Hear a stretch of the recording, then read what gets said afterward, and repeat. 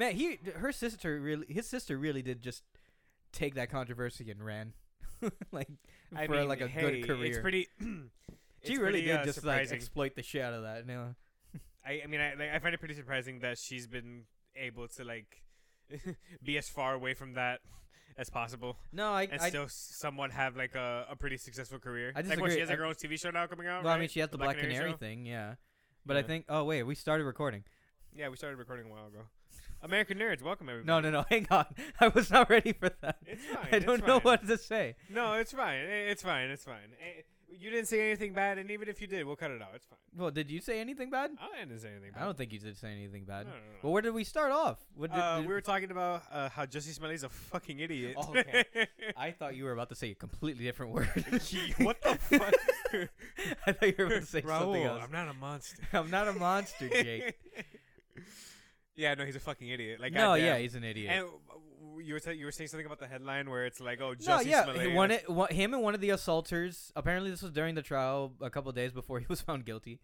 Him and one of the assaulters just hung out, smoked some weed for a bit, and then jerked each other off. A gay old time.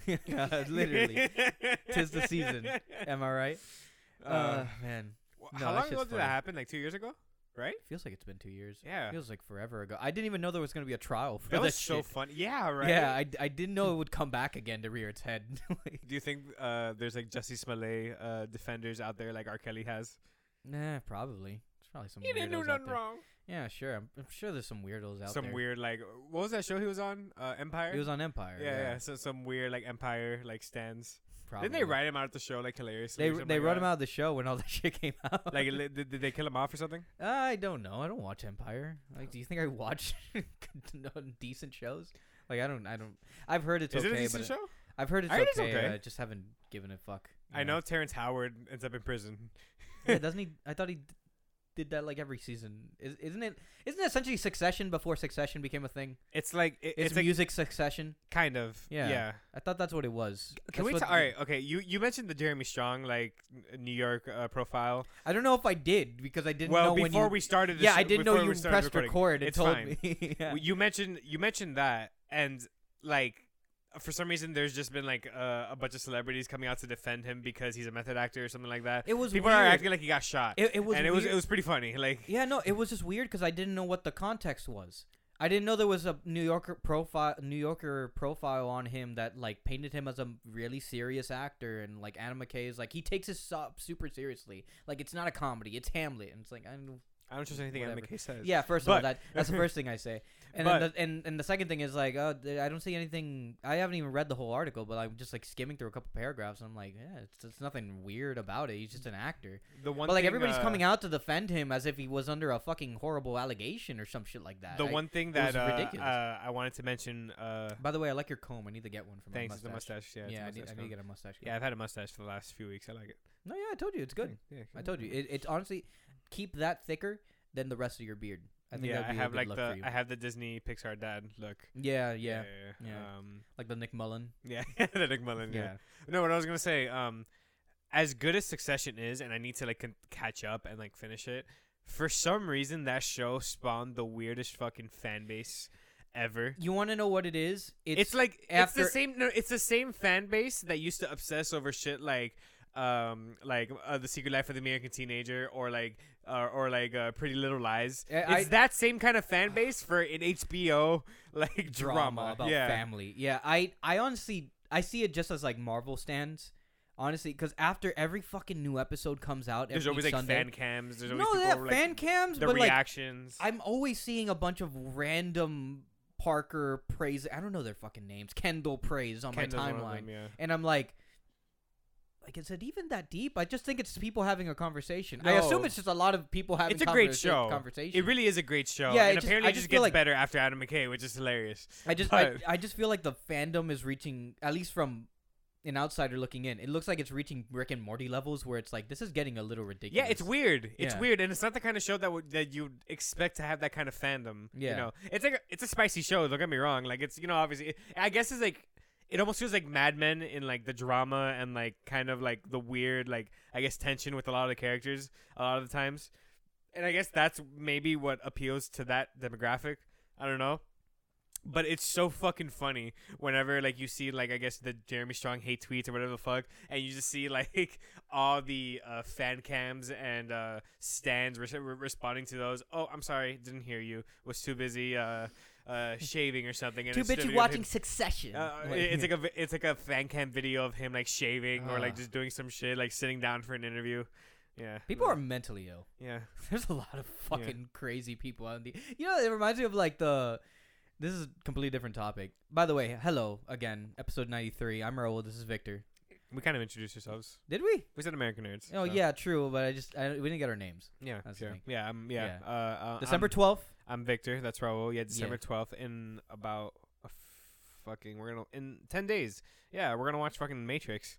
That's it's awesome. in 10 days? Yeah. That's it's right. The 12th. Yeah. No, then Spider-Man comes out right before that. Yeah, I don't know what time I'm gonna watch Spider-Man. I'm gonna do a Twitter Twitter Spaces reaction to it. Probably a little after Saturday, before I go to your party, to the Sopranos party, and probably just ran and talk shit about how much I liked or disliked the movie. I'm already going in thinking I'm not gonna like it. So No Way Home. See. Yeah, dude. I was with a friend of mine the other day, and I straight up ran into that same problem, calling it Far From Home again. I was about to call it Far From Home, dude. Right like 3 fucking times, and I felt like I was having an aneurysm.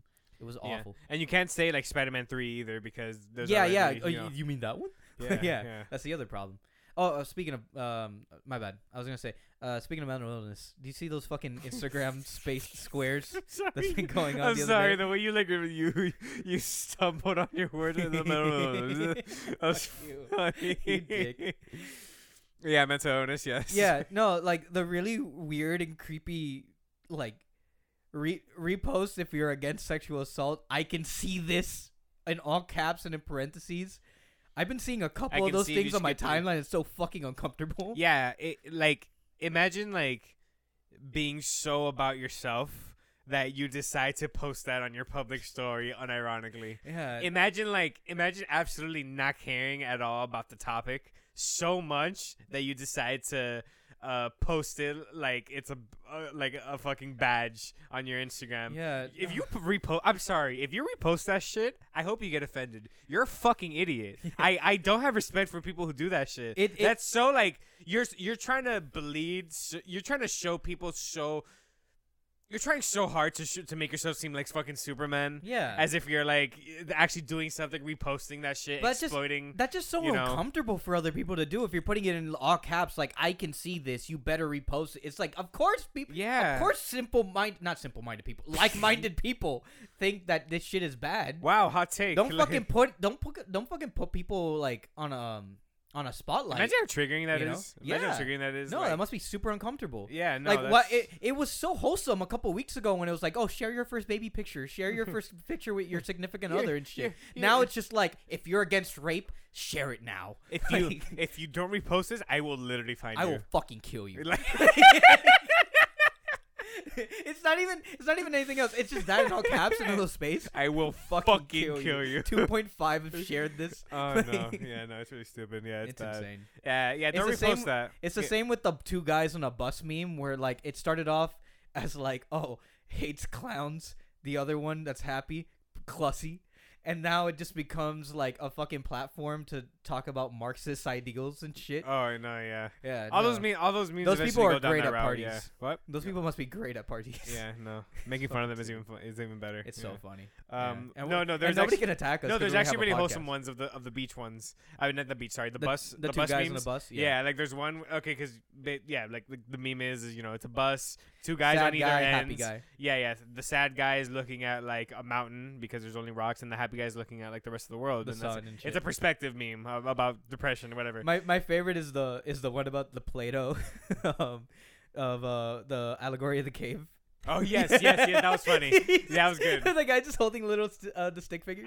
I love philosopher meme pages. On They're Instagram, so funny. But I was gonna say like the wholesome one. That's like the sad guy is no longer at his seat. He's actually sitting next to the happy guy, and the happy guy is showing him the rest of the world, and he's like crying, but he's smiling. And it's like, oh, that's nice. That's cute. That's nice.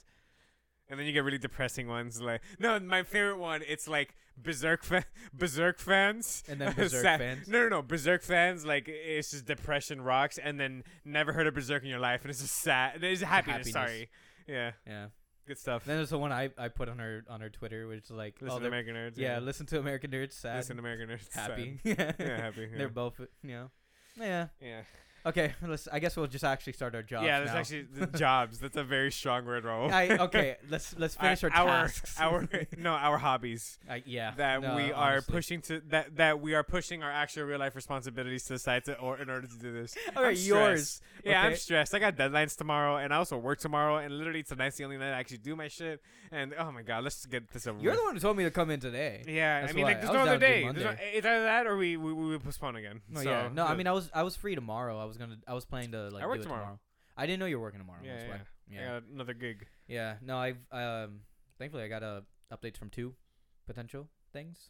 I'm not gonna talk about it too much, but like I'm in the process of like it's one of those weird things. We'll get to. We should stop it there. No, I know, but it's like I'm in the process of like completely starting an entirely different work-life balance, while also quitting the current work-life balance that I'm in right now. That's been me the last 2 months. It's but I'm in the forefront of it right now, where it's like, it's peak holiday season, where in my other job everything's super fucking busy, and at the same time I'm like itching for the day after Christmas so I could just put in my 2 weeks or just fucking quit altogether and start the other job that I just got hired for. So it's completely different ones, because one's all remote, and it's like, okay, thankfully gas out of the fucking issue, now, but also like my whole life is gonna be like changing in a matter of weeks. It's one of those weird adjustment periods where it's like, do I really have time for anything? That's kind of like been settling with me, especially now with December, considering how like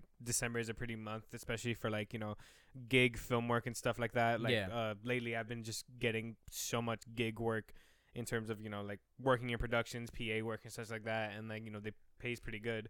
And I'm like, I guess I'm kind of in the same boat as you, where like things are moving really fast in a way they haven't been moving before. No, and you have the added pressure of like, you're still in school, you're still finishing up class and shit. And it's crazy because like I'm still in school, but like I'm in my career. Like I made the realization literally a few days ago that I'm like, oh shit, I'm actually like in my career. Like I'm in it. We're in it. I'm in the process of like doing that already full time, and it's just fucking weird because you're at exactly. Like I'm already like I'm already through the door. You're about to enter it. Like it's weird because like I'm it's one of those things where it's like how exactly do I leave the other shit behind as fast as possible so I could get into this stuff sooner, Yeah, but just it's easier. It's literally the process of weeks, but it feels like it's like hours. No, yeah, and like I guess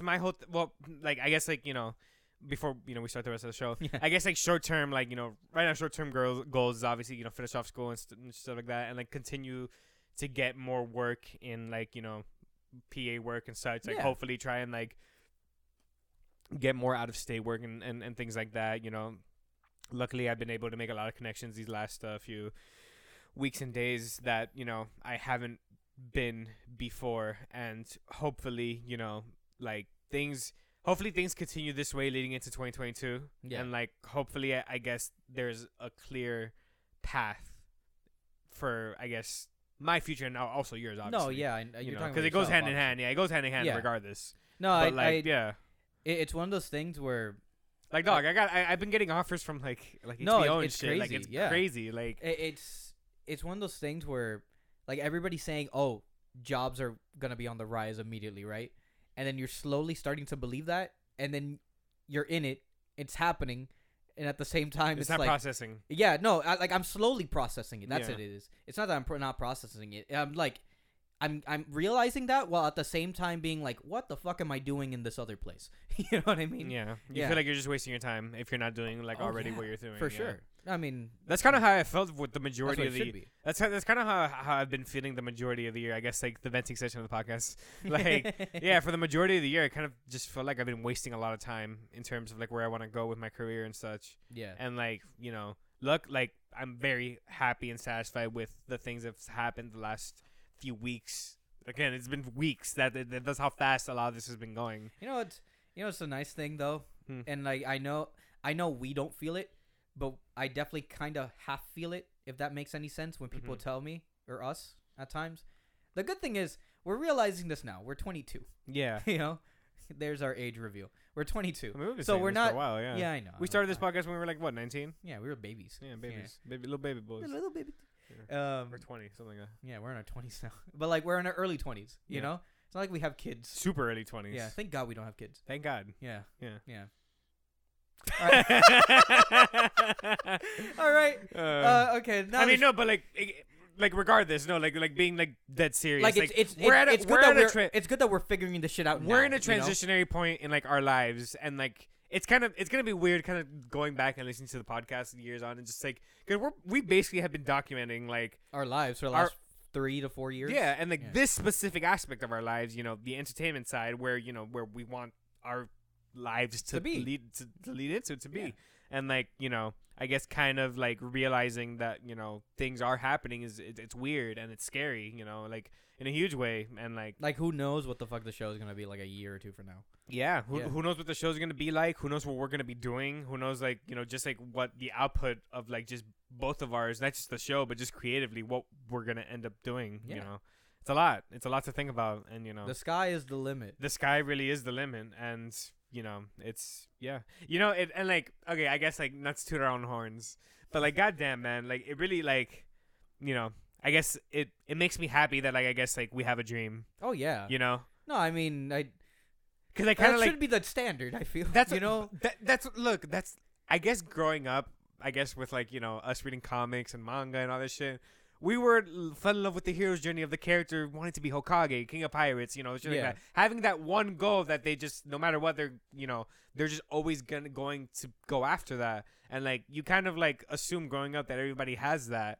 And like, we both have kept to it up until this point, like what we want to do with our lives. We have our Hokage dreams, and growing up, you kind of realize that not everybody has that, and like it's special that I'm forever grateful, and I find it special that we do have that, and we are on our own journey to find the One Piece kind of thing. And the other thing is just like obviously it's through us working hard and putting ourselves out there, but a lot of that also, at least for me at least, it's definitely been, I've always seen it as like a stroke of like luck as well. Yeah, 100%. Because not a lot of people are also lucky that way.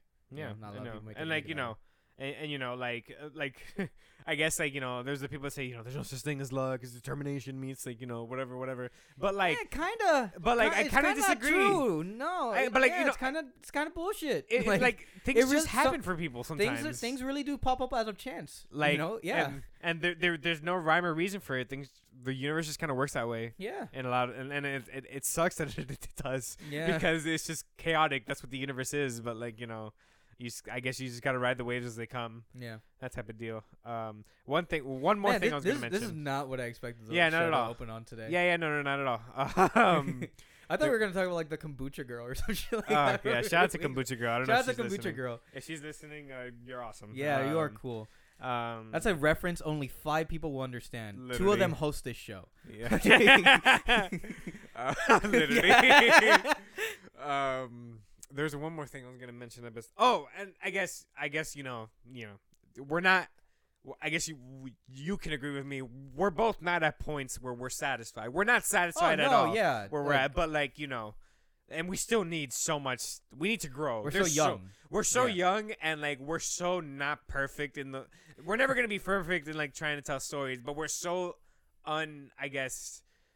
What's the term? Unpracticed in like our storytelling abilities. We don't really know what we can do yet. Yeah. And like that's something I guess leading into the new year that I guess I want to push more than ever.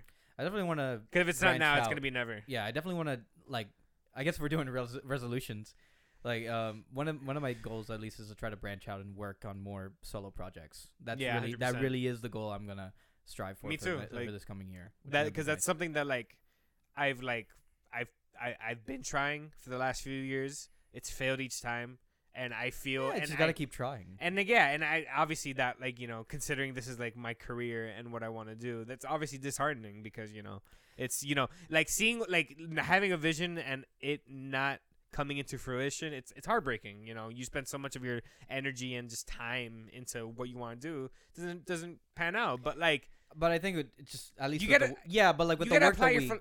I guess you gotta apply like your life philosophy to it. It's like it's not gonna happen because people let it happen. You gotta make it happen. You gotta make it happen, but at the same time, especially for the profession that we work in, or you know, and to tie it in with one of the things that popped up this week with like Bebop being canceled, like some things just don't turn out the way that you expect them to. You know, some things are somewhat in a way like built to fail or made to fail.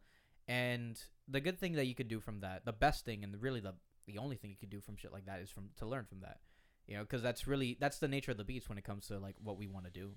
You know, some things are just not gonna pan out the way that we expect them to. Regardless, there's always a way to I guess never give up on your dream. Yeah, is what we're saying. Yeah, literally. I guess biggest thing. You know. Yeah. I'm a bitter fuck. Like I'm a piece of shit. Like I'm a shit. hater. Stop. Like I am like 100%. But like in the end of the day, God, you watch one Nightcrawler meme and you just fucking like sink. No. That's me referring. That's me referring to the fact that I'm a sociopath. That's different. Oh, you mean a podcaster? Yeah. But no, like in reality, like you know, it's important to have dreams and it's important to like go for those dreams. Of course, you know, because at the end of the day, like you know, you only live once. Yeah, you only live once. As known criminal Drake once said. You only got one shot. Alleged criminal. Alleged villain. Alleged future villain of 2022. All right, let's start with the show. Yeah. So we got trailers. Yeah. Okay. What do we do for? Yeah. Like, you know what? Let's talk Matrix. Cause fuck, I'm so excited for Matrix. Yeah, we got another Matrix trailer.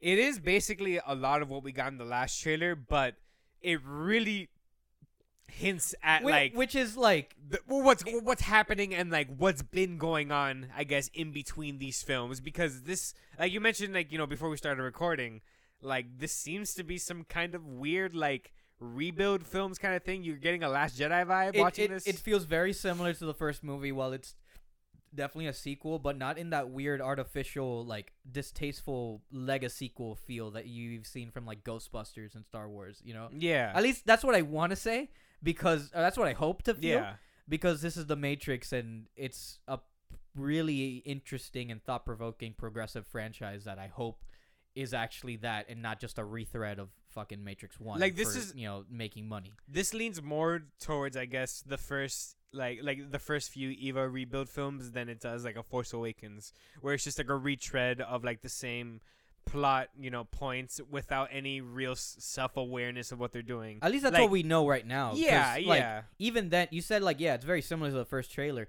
Both of these are still pretty fucking vague at what exactly is going on. Like there's this. Like, you know, there's like I guess the foreground, present action scene, like action sequences happening. You know, you got the story where Neo is, I guess, rediscovering his memories while simultaneously projecting scenes from the first film in extremely important, what it seems, plot points. And we got a lot. We did get, as vague as like this trailer has been, we did get a lot of information, I guess, considering, you know, what's happening with Trinity. Or Naomi. Yeah, Naomi. Or like, you know, what's going on with the villain and, you know, the implications of that. And, you know, like, I told Raul this before the show, like before, you know, we started recording, that like I never in my life, you know, would think that I would be watching The Matrix 4 on my birthday. Yeah. That weird feeling. That's such a strange feeling. The fact that I am now, you know, I will be 23 years old watching the fourth installment of a franchise that was long dead decades ago. It's like weird, like third person, like third eye growing shit. Yeah, because it's like, damn, like it's all led to this. Well, if it wasn't this, it was supposed to be fucking. Wasn't it supposed to be Black Adam? Wasn't that the movie that was supposed to open on your birthday? Either this year or last year? Oh fuck! Should we mention that thing? No, maybe a little closer. Okay, maybe a little closer. I guess. Yeah, we have a scoop. I have a scoop. Get it right, motherfucker. Well, you were able. You have a source. Yes, yeah. You have a source. And I will give fucking credit. Okay. And this is as reliable of a source you can ever get. Yeah. I think we should wait a little bit until we find some more stuff. But yeah, exciting things coming in the DC. Oh yeah. Either way, regardless, this looks so much fucking. It looks so good. No, it looks great. I'm really hopeful. I know that I'm having the strongest feeling that we're gonna get some sort of like Last Jedi swerve with this movie, but I am really hopeful that this is actually just like a Trinity movie than it is more so a Neo movie, because that's what this trailer is kind of giving off, and I actually really like that a lot. I just like the line delivery and just like the way this trailer is framing it. Of it. Yeah, just the way this trailer is framing it to be more so about Trinity coming back than it is Neo coming back, and like what I've seen Carrie-Anne Moss, and I've seen some interviews that her and Keanu have given to the press, and they've described this. Yeah, no, that response is so funny. Like, that's such a tired laugh he gives. Like, he's so sick of that shit. But they've been describing this movie as more of a romance movie, which I am really hopeful in the like. I figured because it's Trinity and Neo, but like I'm really hopeful it's more in the lines of like, you know, trying to get Trinity back, trying to like have this be more about Trinity, which would be really interesting and it'd be a nice change for this franchise. I don't know. They could do a lot with these movies, whatever this ends up being, whether this spawns a new trilogy or whether this ends up just being its own thing. I think it's we can mention this really quick. The whole did you? I guess you didn't experience the whole VR thing for the Matrix. I did actually. I played it on my brother's PS5. Does he have the VR headset?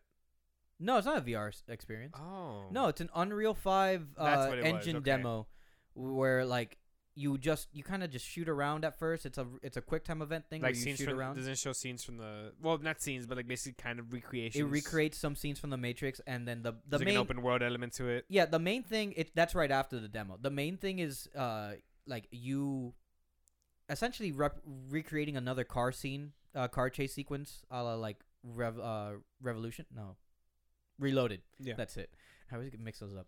A la Reloaded, where you're just like taking down some agents driving cars and stuff, and then after that presentation ends, you just have like a open world free roaming thing where you can kind of fly and look around all the assets and see what Unreal 5 looks like, you know, in a Matrix world. It's essentially just a glorified tech demo. The fact that we haven't gotten like a Matrix video game, a proper like modern one in a while, it's been weird. I mean, shit, the Matrix Online is technically canon, and like Path of Neo, I always heard were good games. I think I played that one. Was it on the PS1? Yeah, no, PS2. Yeah, it was like... Wasn't there a Matrix game on the PS1? I don't know. I feel like there was. There probably was. Probably. I have no idea. Regardless, like something like the Matrix would fit too perfectly in like a video game setting. You get the right studio behind it, like you can make some pretty crazy open world thing with the Matrix. I'm really excited to see like some crazy open world thing. Yeah. I'm really excited to see how progressive this movie can be, because I just want to see like what a fucking big blockbuster directed by a trans woman would be, you know, like what is that looking like in 2021? It's always been know? I mean like and even like it's always been the Matrix movies have always been like a trans allegory, but like now in this time period, like how many years removed from Revolutions? 20 years? So what 2003 or some shit like that? Fuck, for real? Almost 20 years? The Matrix came out in what, 99? 99, then Reloaded came out 2002? And then 2003 was Revolutions? I don't fucking know. I don't know. Something like almost 20 years. Yeah. You know, almost 20 years removed from that franchise. What exactly, you know, does Lana have to say? And I'm really curious. And it's also fucking written by the guy who wrote Cloud Atlas, the book. So it's going to be weird. I'm excited. Let's move on. Yeah. So another really cool looking weird movie that... Honestly, the more exciting Spider-Man movie, in my opinion. Yeah, of course, yeah. Spider-Man Across the Spider-Verse Part 1 got a first look trailer. It's one of those things where, like, I'm endlessly excited for it because it is a sequel. But, like, I'm also, like, not find it boring, but I just know it's going to be good. Mm-hmm. So I don't really put that much mental power into this, you know? Yeah. Like, kind of, you know, as much as we both agree, like, this is probably going to be better than the other Spider-Verse film we're going to get pretty soon. Yeah. Like, you know, I guess I put more mental power into that than I do this because I'm more worried about that than in this. This is more secure. This is a nice security blanket for me. Because this is made by like a non-committee competent filmmaker. As far as we know, yeah. As far as we, I mean, it's Lord and Miller, and then like. Hopefully, it wasn't lightning in a bottle. Yeah, that's what I'm trying to hope here. Yeah, but like I trust Lord and Miller after all this time to make good shit. And also I'm like expecting them to strike twice again. Surprisingly, also like it or technically 3 times with it being now a trilogy. Yeah, well, yeah, it being a 2-part film. I guess they're going to be doing something big with this. It's pretty weird like that we're getting this so early, right? So is this early? Well, okay, so this is coming out. Part 1 comes out October next year. Because this would be considered one film, right? Technically, yeah. And then Part 2 apparently comes out the year after, 2023. Okay. In 2023, it would come out. What are they gonna do with that? I mean, what could they do with that? Just from this first look, I mean, obviously Miguel is back. They got Oscar Isaac back as 2099 Spidey. Fucking huge too. Yeah, stop billing, by the way. Nice. This is nice. Cool. Good one for the Cubanitos. I mean, Miles is back. Haley Steinfeld's back. Looking fucking, the animation's so good. Oh, I mean, his hair always good too. Yeah. No, like his hair looks like fantastic, and he looks way older too. No, yeah. Well, not way older, but he looks like time has passed. Yeah, same with Gwen, and I like his whole like obsession with Gwen. That's cute. Funny. Yeah. I like. I mean, my favorite part obviously is just when it all goes into 2D and you just have the animation just transitions. Shit out of fucking Miles for some reason. Yeah, what the fuck? So is there are they doing like Spider War? Like I don't know. Like I guess like this like gigantic war between all the Spider-Men. Maybe. You know who else is supposed to show up in this? I don't know if we ever talked about it in the show, but fucking Japanese Spider-Man. Yeah, Spider-Man. Yeah, it's coming. It's coming. We did talk about this. Yeah, apparently they storyboarded him. He's a character in the movie. Are they bringing back 90s Spider-Man? That's what I'm really hoping. I really hope they get the angry, toxic 90s Spider-Man. Shocker! No! When he touches the face. Oh, dude. I rewatched that episode what again. What the hell, Mary Jane? Yeah. Mary Jane! You remember that scene? That's when Mary Jane just turns the fake Mary Jane, the clone, turns into water vapor. And Peter actually believes that's actually Mary Jane. He just has a fucking panic attack. Or just essentially just screams into the microphone for like 5 seconds before he has like focuses on something else, because that show those episodes are so funny. They're so quickly paced. Yeah, 15 minutes each episode. So much shit happens in one episode. Yeah. God, that great. No, I would love for 90 Spidey to show up, and I wanted to. I feel like if they do that, if they do shit like this, and there's also the rumor that Holland might show up, and I mean we know Issa Rae's playing Jessica Drew. Watch No Way Spider-Woman. Watch No Way Home somehow like sets up this movie. Yeah, crossovers with a cross. I love that. I kind of love it just because like I already out of fucking left field for something like this. I don't think so, but at the same time, What do you mean?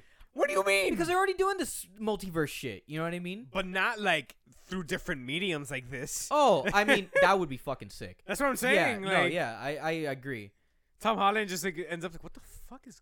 I'd be more excited about that because it's essentially Toby's like murdering people. Yeah, but like this is probably a better movie. Andrew couldn't catch Gwen again. Oh. Yeah. God. It's gonna be a good movie. It's gonna be great. Follow me on Twitter. At Summerall Cruz on Twitter. I'm gonna. And at Vikram Kava on Twitter. Yeah, I'm gonna. Let's see what I say about that fucking movie. We got some Marvel news that sure, yeah, I guess just fucking some. I don't go fuck. Yeah, just right into it. Dude, like at this point, like I just want tired, right? I just want to stop talking about tired. I just want to stop talking about comic book stuff. Yeah. Just stick to like fucking weird film shit and manga. Yeah. Like, I mean, no. Speaking of other Spider-Man stuff. Yeah. By the way, I guess to cap it off, the Spider-Verse trailer looks great. Oh yeah, so good. Yeah. Popped up while we were watching Ario's, our buddy Ario's play. Yeah, shout out to Ariel. Yeah, shout out to Ariel. Fucking banger play. Oh, it's amazing. Really good. Yeah. All right, my bad. Next one. Yeah, there's a new Spidey trilogy, apparently in development at the MCU. So I guess Holland gets to stay more. Cool. I don't care. Do you remember? I do care but like at the same time, I don't want these movies to be another fucking. Oh, here's this superhero showing up with Spider-Man in this movie. I don't want that again. Haven't they been I mean, like what? They've been kind of discussing like the Spider-Man MCU's trajectory for years, a decade basically at this point almost. I guess going back to like the whole Sony hack of like 2014, them kind of talking about like the possibility of them doing kind of high school trilogy, college trilogy, kind of Yeah. him growing with the MCU, and it kind of seems like they're sticking to this to some degree. I guess. We talked we talked a few weeks ago about how Tom Holland was kind of hinting that he doesn't really want to play Spider-Man. Yeah, past that was 30. all bullshit, obviously. Yeah, that was obviously just like a negotiation tactic. Yeah. Obviously, like the second that interview fucking popped up, I don't know how I feel. It's like I don't know how I feel. he's like rubbing 2 coins together. 300 million. I don't know. Like, but I mean, like, again, I guess the biggest problem with these Spider-Man films is that we don't really know Peter that much as like an individual, and we don't really know who Spider-Man is because He's Spider-Man, always with Doctor Strange or the Hulk or Iron Man. Yeah, like I guess like Homecoming is a good movie, but like you kind of watch Homecoming and then you just anybody can be Spider-Man. Anybody can put on that suit and immediately they're just Spider-Man. They got all the powers they need. What's the whole point of having Peter? I guess take up that mantle if really anybody can be it. I think what we're really trying to say here is I wish he was poor. Yeah. I wish Peter and Aunt May were actually poor again. I wish like the old trilogy and like actually struggle and shit. Actually have this be a homegrown I wish he had actual problems. Yeah, then fucking Elon Musk Jr. Like yeah. I'm not like too angry over the fact of like the Spider-Man we've gotten so far, but I want a more grounded approach to him if they're gonna keep doing these movies with him.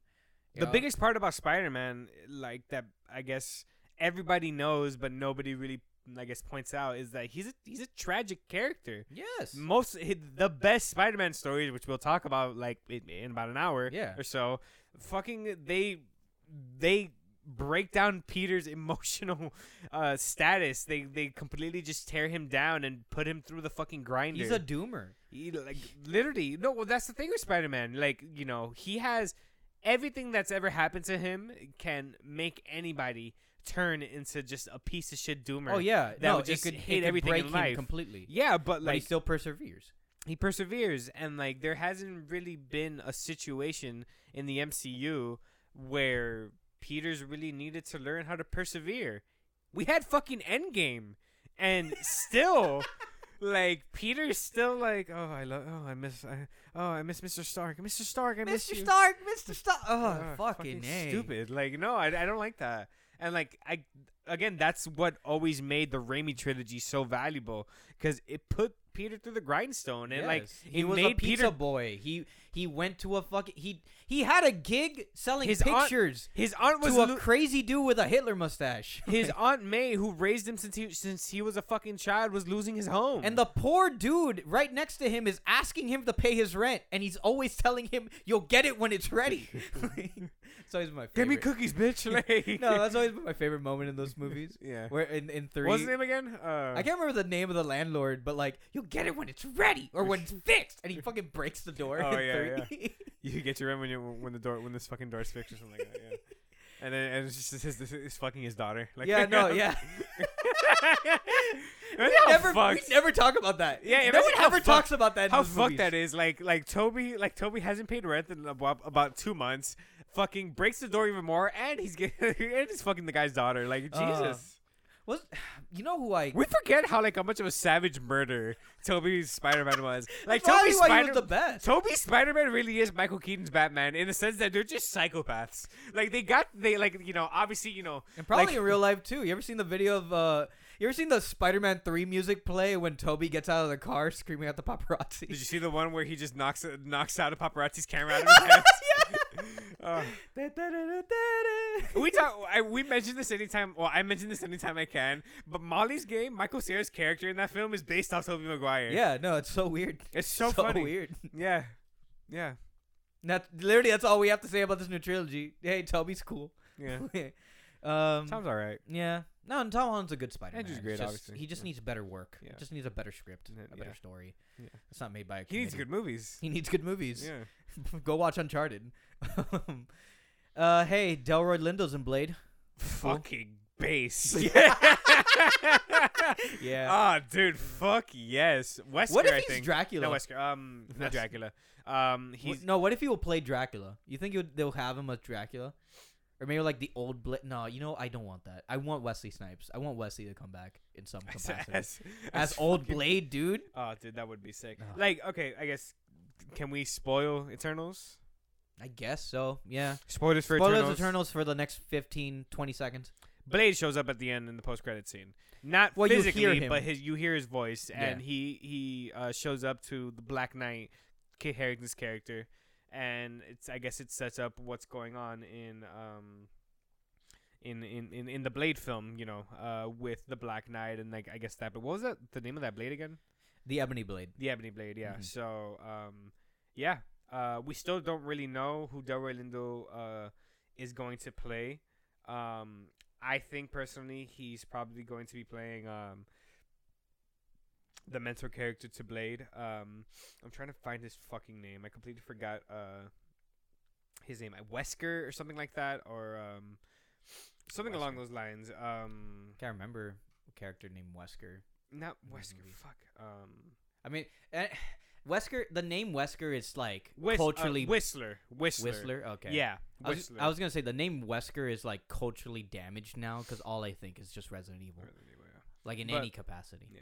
But Whistler, sorry. And he's a vampire hunter and the mentor to Blade. And so that seems like the character he might be playing.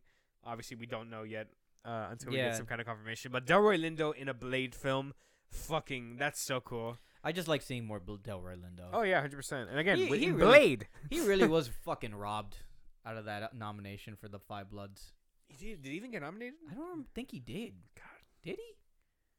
I remember when like everybody was up in arms either way because he either didn't get nominated. I'm not gonna look this up right now, but like he either didn't get nominated or he just didn't win. Yeah. But he was fucking great in that movie.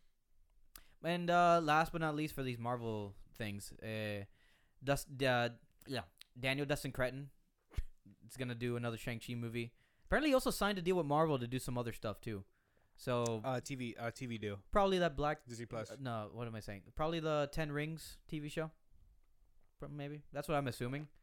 They are supposed to come back. Wouldn't it be crazy if they just give him Iron Fist? That'd be cool. Just do something with this. Do you? Fix okay. it. Okay, no, here's the funny thing. Like, I Are we feel gonna like talk about Hawkeye, by the way?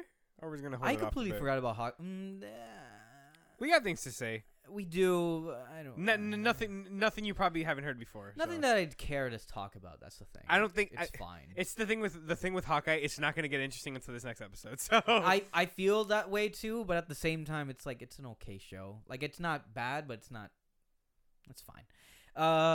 No, okay. I was gonna say, like, yeah, you know what? If he does do like Iron Fist or some shit like that, which is also in conjunction with the news recently that Feige was like, oh yeah, if or when Daredevil comes back, it will definitely be Charlie Cox in the role. yeah. I could see this being the equivalent of like, for these Netflix characters showing up in the MCU and these movies and TV shows now. It's like the equivalent of like, I love everything you've done, not you, and it's like the not you is I can't remember the name, Game of Thrones guy who played Iron Fist in the show. Yeah. I can't remember his name. Yeah. You think that Danny something? No. no, I mean his name's Daniel in the Wasn't it Finn? Finn something? Finn Jones. Finn Finn Jones. Jones, Yeah, that's yeah, it. yeah. Finn Jones is Danny Rand.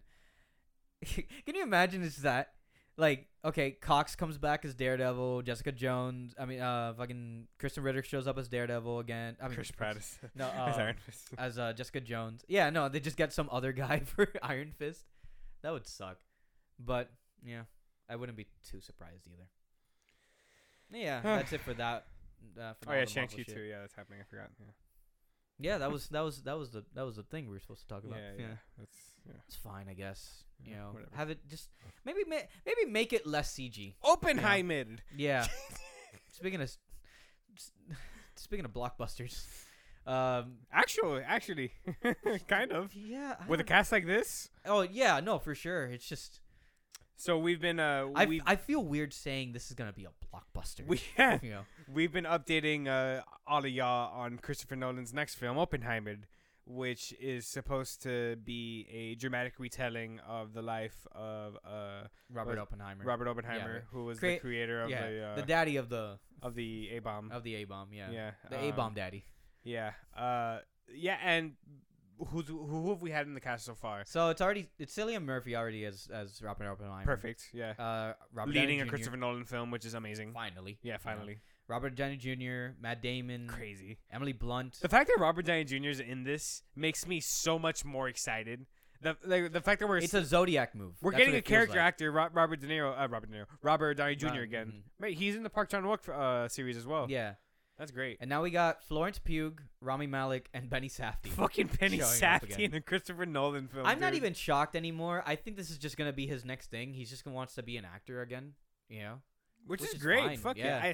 It is just funny to know that he's just showing up in the shit. Just seeing more, him, you know? just seeing him in like articles, picture like Just his seeing face. his picture in articles is just hilarious. Like when he first got announced in Obi-Wan. No, Licorice Pizza. Oh really? Yeah. For me, And it's just seeing his Obi-Wan face- because it's oh, such a PTA. random. It's just a random shot of him.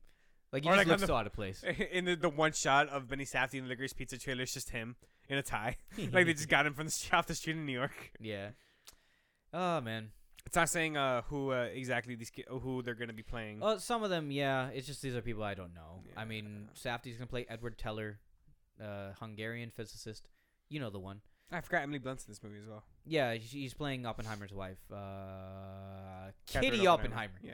Kitty. That 70s show. Florence Pugh, Gene Tatlock, We'll play a member of the Communist Party.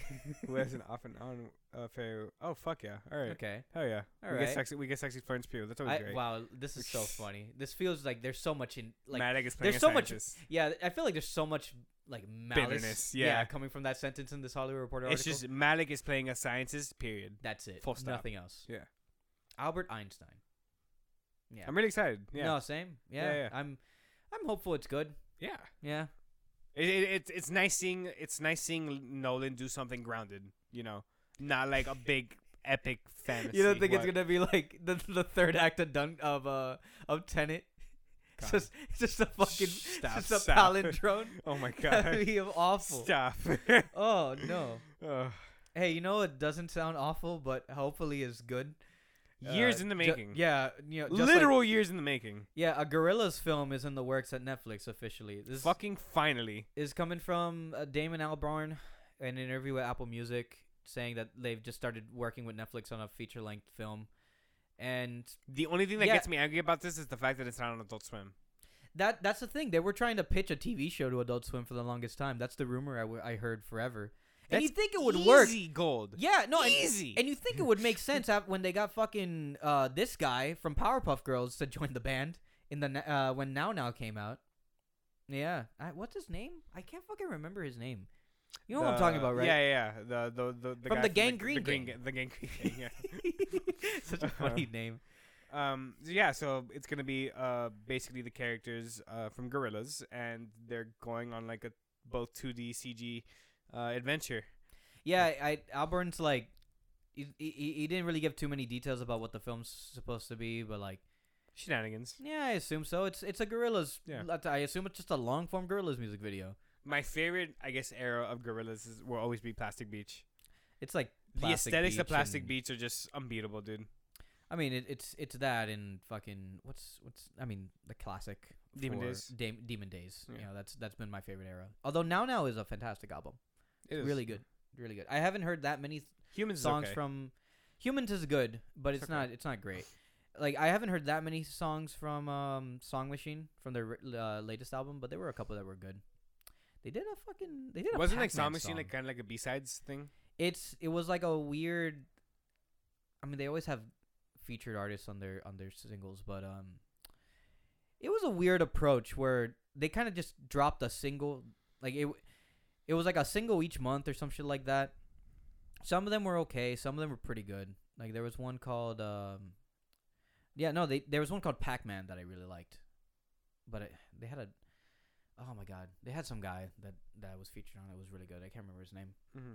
But yeah, no, I'm really happy this is finally happening in some capacity. Again, literal years in the making. Yeah. So, Hey, you know what also took years in the making? Hmm. This Cowboy Bebop adaptation that got canceled after and how 3 swiftly, weeks. and how swiftly it it gets taken down. Man, How swiftly falls the tree. those interviews about Ed and them wanting to expand more in on season 2 and shit like that, just God, that just hits harder than ever now, huh? It's like, I mean, like, I find it surprising that they put this much like effort into like marketing and like promoting this. Are you sure about that? I feel like they did. I feel like they tried didn't- really hard to like make people like this. Well, yeah, but And they just completely just cut it in one season, which I get why. It's not good. There's not really much about it that's redeeming. How many episodes did you get into? Yeah. 20 minutes? Exactly. Yeah. Like, yeah, no. I went through the first episode and like subconsciously compared it with the first episode of the anime and just started rewatching the anime again. Unbeatable. Yeah, the biggest problem that show had, I mean, aside from it being There's no cringy, nuance, stupid man. shit, and not being any nuance, is that like the pacing is the worst. The first episode of both the anime and the live action adaptation are essentially the same. They're fucking trying to go after Asimov and his pregnant wife or pregnant girlfriend, and Complete that entire plot line, which is probably one of the most iconic in Bebop because of how insignificant it is to the grander story. Because Yeah. it could show that Bebop was able to tell these smaller stories that really hit just as hard as the grander picture. But it's also the first introduction to these characters and what exactly this show is supposed to be, you know? And not only was it there to kind of like show off like, you know, the general tone of its approach, you know, how it's really dark, grounded about kind of real world issues that are happening in space, but it also kind of introduces you to like kind of the scale of it. You know, you get these like spaceship dogfights, you know, between drug traffickers and the police. Like it's crazy shit. Yeah. And like, you know, when you go to something like live action Bebop, it's so scaled down. The last shootout happens in a fucking parking lot, dog. Oh no, and it takes like 15 minutes. Yeah, And it's like, also like when they do the big reveal about his girlfriend, about the child. it's completely ruined. No, and it also takes like And it comes off as a fucking joke. well, I mean, they both kind of come off as a joke. And No. No, in the in the anime, yeah. No. It comes off as like a little humor. The thing is, look, here's the thing I'm saying about She pacing. accepted her death after realizing that like the life she was leading because of her boyfriend. No, I'm talking about the moment she like the fucking pills, not the pills, the fucking drugs are exposed. The red eye. Yeah, when she just drops all the red eye. No, that was not taken for jokes at all in the anime. She was literally floating in space in fetus position. I'm talking about surrounded the moment. by the No. I'm talking about the moment like the bullet grazes her stomach, and like that shit pops off. I'm talking about that moment specifically. I'm not talking about like what happens afterwards, which yes, for sure, are very distinct interpretations that they tone's took completely with off. this one. Yeah, and it's also really mean spirited in the adaptation. It is Because she just takes it as like a fuck you copper suicide run, and it's really weird. and that wasn't the point of it at all. Yeah, no. In the anime, she just accepts her fate, and she's like, "Oh, I'm fucked." Literally, you know? that that one's really bad. The Like, whole point of that the part anime- is really bad. The whole point of the story in that anime is that her life of crime caught up to her. Yeah. Something that happens to boy Spike. Yeah. Like, you know, like that first episode literally sets up the entire anime. Like, Speaking of which, the fucking shit they did with Julia this season is I don't know ridiculous. why. I don't know No. why the fuck they and even like tried. I hate being the one. I hate Wait. Let me finish I'm the sorry, thing yeah, about go ahead, the red eye. You know, when the bullet grazes her, Yeah, sure. her stomach. Here's the thing. What I'm talking about with pacing. That moment in the first episode of the anime takes like less than 10 seconds, right? I shit you not. It's like a minute and a half when they do that reveal because it's a slow motion fall, and like it takes a minute In a for her parking lot. in the parking lot. It takes a minute for her to fall on the ground, and it takes like another 30 seconds for all the fucking red eye tablets to just plop out of her stomach, and it's just it's literally padding shit out for the sake of it. And also Faye shows up in the first episode for some reason, which is just weird because like, you know, like she doesn't show up until like 5 episodes in. yeah, and it reminds me of that Not really 5, but a few. annoying. It reminds me of that really annoying thing that I've realized in Western television shows, where I get why they did that, because for some reason all the main players of the first season have to show up in the first episode. You know, that's literally why. And like Faye literally does one thing and fucks off. she has no importance to the rest of the Asimov thing. It's just like my whole thing like that I was gonna mention is that, like, you know, I don't like being the one to like accuse politics and like inclusion, I guess, to ruin a show, because I think that's kind of stupid. But like Bebop, it really is one of those times where like I guess the insistence on that inclusion of constantly trying to, I guess, get those real world issues we're facing now and putting it onto this show that's kind of irrelevant.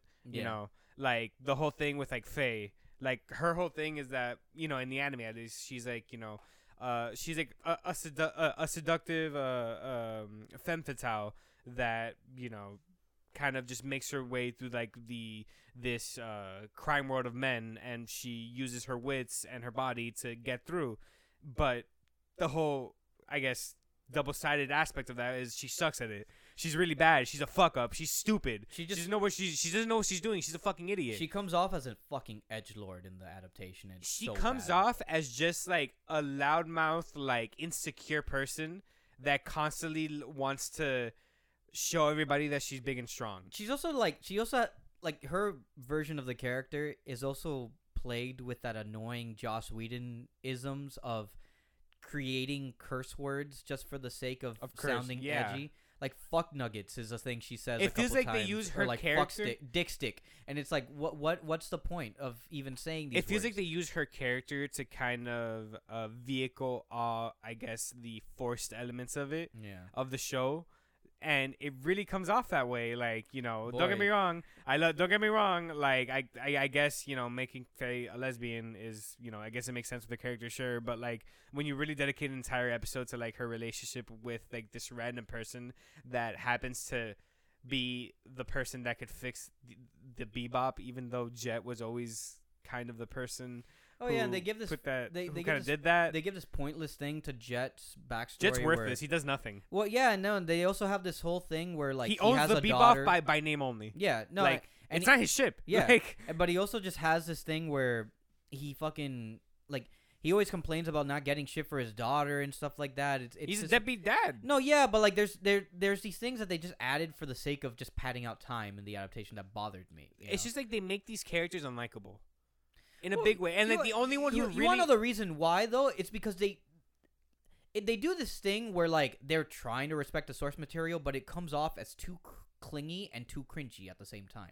We haven't even talked about how fucking awful that Ed scene is that cops off this horrendous season. Because that's, like, not even, like... It feels like foam party. That's, like, not even the biggest problem of the show, and that's what's incredible. Yeah. Like, you know what it is? That, like, now that I look back on everything Bebop and, like, I guess all my complaints coming into it, like... Man, like, John Cho really got the short end of the stick. That guy really fucking loved Bebop. He watched the whole show before. Yeah, apparently he was the only one in the cast to actually seen the show, like before actually watching it, and he fell in love with it. He was like he was the person that pushed Yoko Ono to come back for the score. He's not bad as Spike, but damn it, They missed out on so many details, man. I know, but like, hey, I'll give you credit when credit's due. Because you are completely justified in what you were saying before the show came out.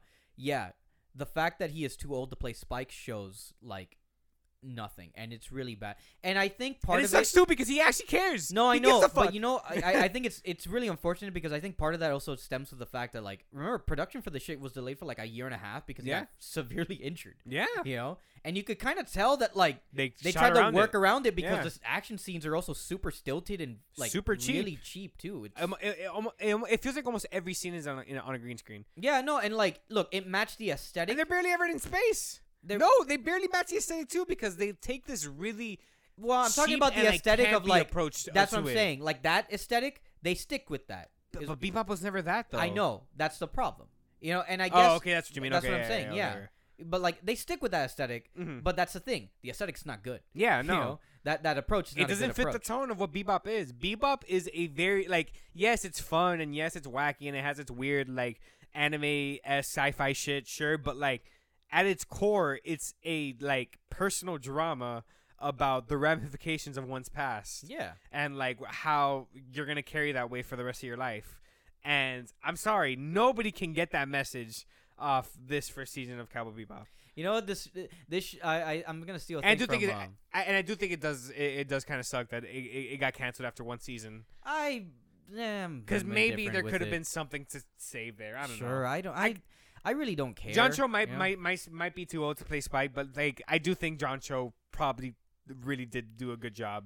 I mean, for me, even the guy that played Jed was good. It's just the fucking script's so bad. It's just the approach they took with it is not so good. bad. Look, I'm not against the idea of an adaptation for Cowboy Bebop, but at the same time, this was never asked. Like nobody cared for this shit. It's just like it's one of those things that like the way to do an adaptation right is to reinterpret the story in a way that is different but still sticks to its truth, core themes and values. But also, literally be respectful to your source material. Like that's the thing. That's what's part of the problem. If you don't get the point show. of Bebop, you shouldn't make another version of Bebop. Mm-hmm.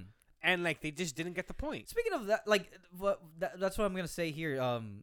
This is the last thing I'll say about this. Was like you mentioned, you're gonna carry that weight, right? That's one of the most significant lines in the entire show. It's the last line of the show. Yeah, and it's so fucking. Oh my god, it's literally my in the adaptation. It's my high school senior class quote.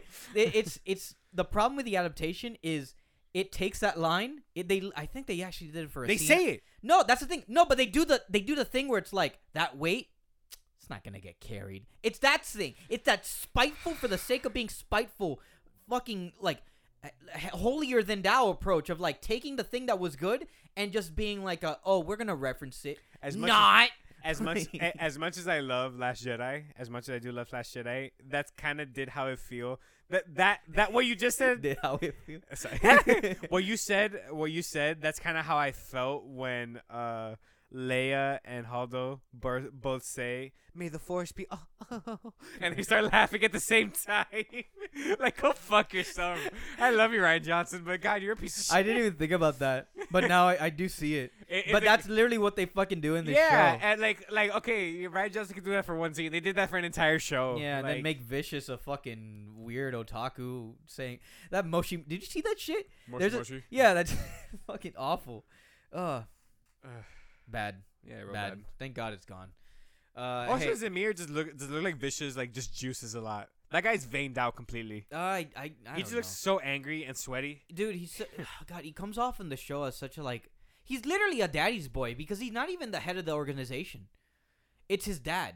That's what they do in the adaptation. Yeah. And it's like Julia is technically. I don't fucking care about spoilers. If you care about spoilers for the thing, skip like 30 seconds. Why the fuck would you? Julia's alive, and like they do the whole thing where, where they kind of like purposely fucked Spike over, but then it was all a plan for Julia to be the head of the crime organization. It's stupid. They girl boss Julia. It's just fucking. It just didn't make sense. You know what else didn't make sense this year? The Game Awards. There were some things that were announced that were kind of cool, like the Unreal Engine 5 Matrix demo, which, here's a tip for award shows, specifically this one. If you're going to make surprise announcements, if the basis of your show is primarily more on like announcing world premieres and shocking, surprising shit that nobody saw coming, maybe don't have this last announcement be that. A thing you teased like a couple days ago that is essentially a glorified Unreal demo. It's not bad, but that was the last thing that they announced on the show, and it's like, really? This shit was talked about 3 days ago. Yeah. Like a wet fart, kind of. Yeah, and then fucking, who won Game of the Year? I saw this live stream and I can't even remember. I don't give a fuck. Whatever. But yeah, that was one thing. Do anybody actually care about the actual awards? I don't. Cause what does that do for like the studio? That's the thing. I get like what an Oscar would do for like a director or an actor, but like it's not. It Takes Two won Game of the Year, so that was nice actually, because Yosef came in on stage. That was actually a pretty good game. Yeah, that was a funny speech he gave. But no, but what I was saying, well, to that, like, no, I don't think anybody gives a fuck about the awards. But the thing is, it would be nice if they actually gave people the time to like, accept their trophy and give a speech. Mm-hmm. Because the thing they do in the award show every year is just skip like 5 or 6 of the categories in a fucking slideshow and then call it a day. And that's just annoying. It's stupid.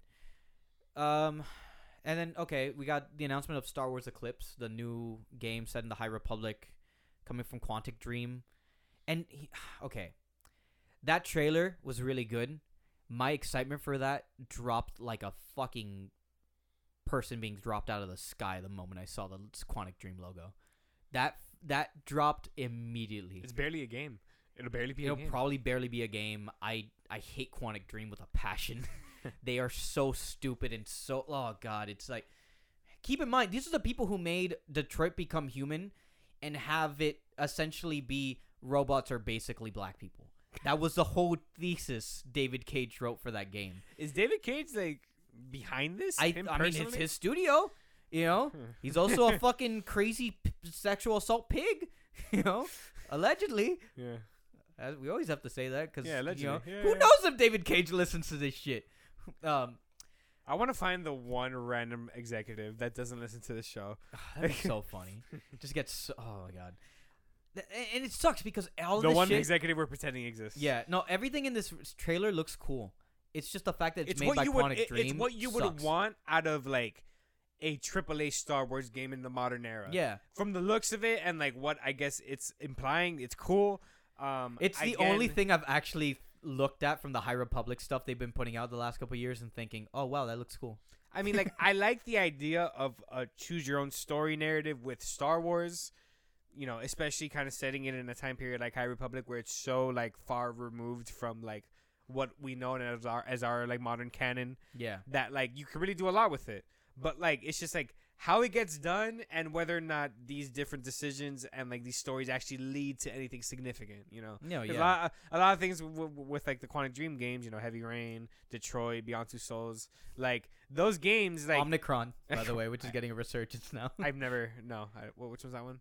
Well, I mean, it's because of the Omnicron variant. Going around. Okay. And it's the David Bowie game that they made back in like the 90s, early 2000s. Yeah. No, like the thing with those games is like what kind of holds them back. It's not the technical aspect. I wouldn't even say it's the gameplay because again, you should know what you're getting into when you're buying these kinds of games. But it's just like I guess like a lot of like the points and metaphors don't really stick the landing and they kind of come off as pretentious and silly. Did you see in a huge way? Do you remember that iconic? Fuck. Yeah. Do you remember that iconic Matt and Pat? Jason. Oh, what? Oh, Jason. Jason. That Jason. That one too. Jason. Do you remember the iconic Two Best Friends clip where they're playing Detroit? I can't remember the name. What was the name of the black guy? The black character? The one from Grey's Anatomy. He was from Grey's Anatomy? Yeah, he was. I didn't know that. Yeah, he was a character in Grey's Anatomy. I don't know. Was Blue-eyed one, right? There was Connor the cop. There was I forgot the best part of the game for sure. I forgot who was playing it, but they like specifically made it like an effort to make sure Connor, like the android cop, right? Yeah. To make sure he is just a fucking piece of shit. The worst cop ever. Literally every decision he makes ruins everything that's going on in the game. I think that path ends with him. It might have been Dunkey that made that. I think that path ends with him killing fucking Mr. Krabs, killing Clancy Brown and his beautiful dog. Shit. Wasn't Clancy Brown like a piece of shit in that game? No, well, he starts off as that, but like he has like a really tragic backstory that you get to explore if you choose that route, and like him and Connor actually end up having they're partners and they end up having a nice relationship. You just respond like I remember like the video. I need to find it, bro, where everything he responds with is just complete anger and attitude. Everything. That's so funny. Oh, okay, it was Marcus. That's it. That was the black character in the game, and they're playing a section where him and the Resistance robots go out in a protest and spray digital graffiti, which is already silly enough. And one of the options, digital like NFTs, like are they spreading? Like how are you taking off? You know what it is? You know what it is? I think it's like it's not a can. They use the tablet. They use like a tablet or a phone, and they kind of like tagging NFTs. They're tagging NFTs. Yeah, bro. no, they're. Oh my god, David Cage. They grab their phone and like they kind of just swipe it across a surface, and it's just digitally projected there. And I remember it's Matt, Pat, and Wooly. I think they're watching it as he's about to do it, and the options come up. I shit you not, the first option you see is triangle. I have a dream, and they died for like a good 5 minutes. It's so funny, dude. It's so That's the thing. They're so like they're painfully obvious and not in a good way compared to like Kojima and shit, you know? Yeah. That's the thing. When Kojima does it, it's dumb, but it's also fun. When Cage does it, it's just dumb and just insensitive at times. It's fucking ridiculous. Let's move on. What else came out? Alan Wake 2. I haven't played any of the games. Fucking nowhere. That's cool. It's a survival horror game, which is crazy. I thought that was the same case for these Alan Wake games.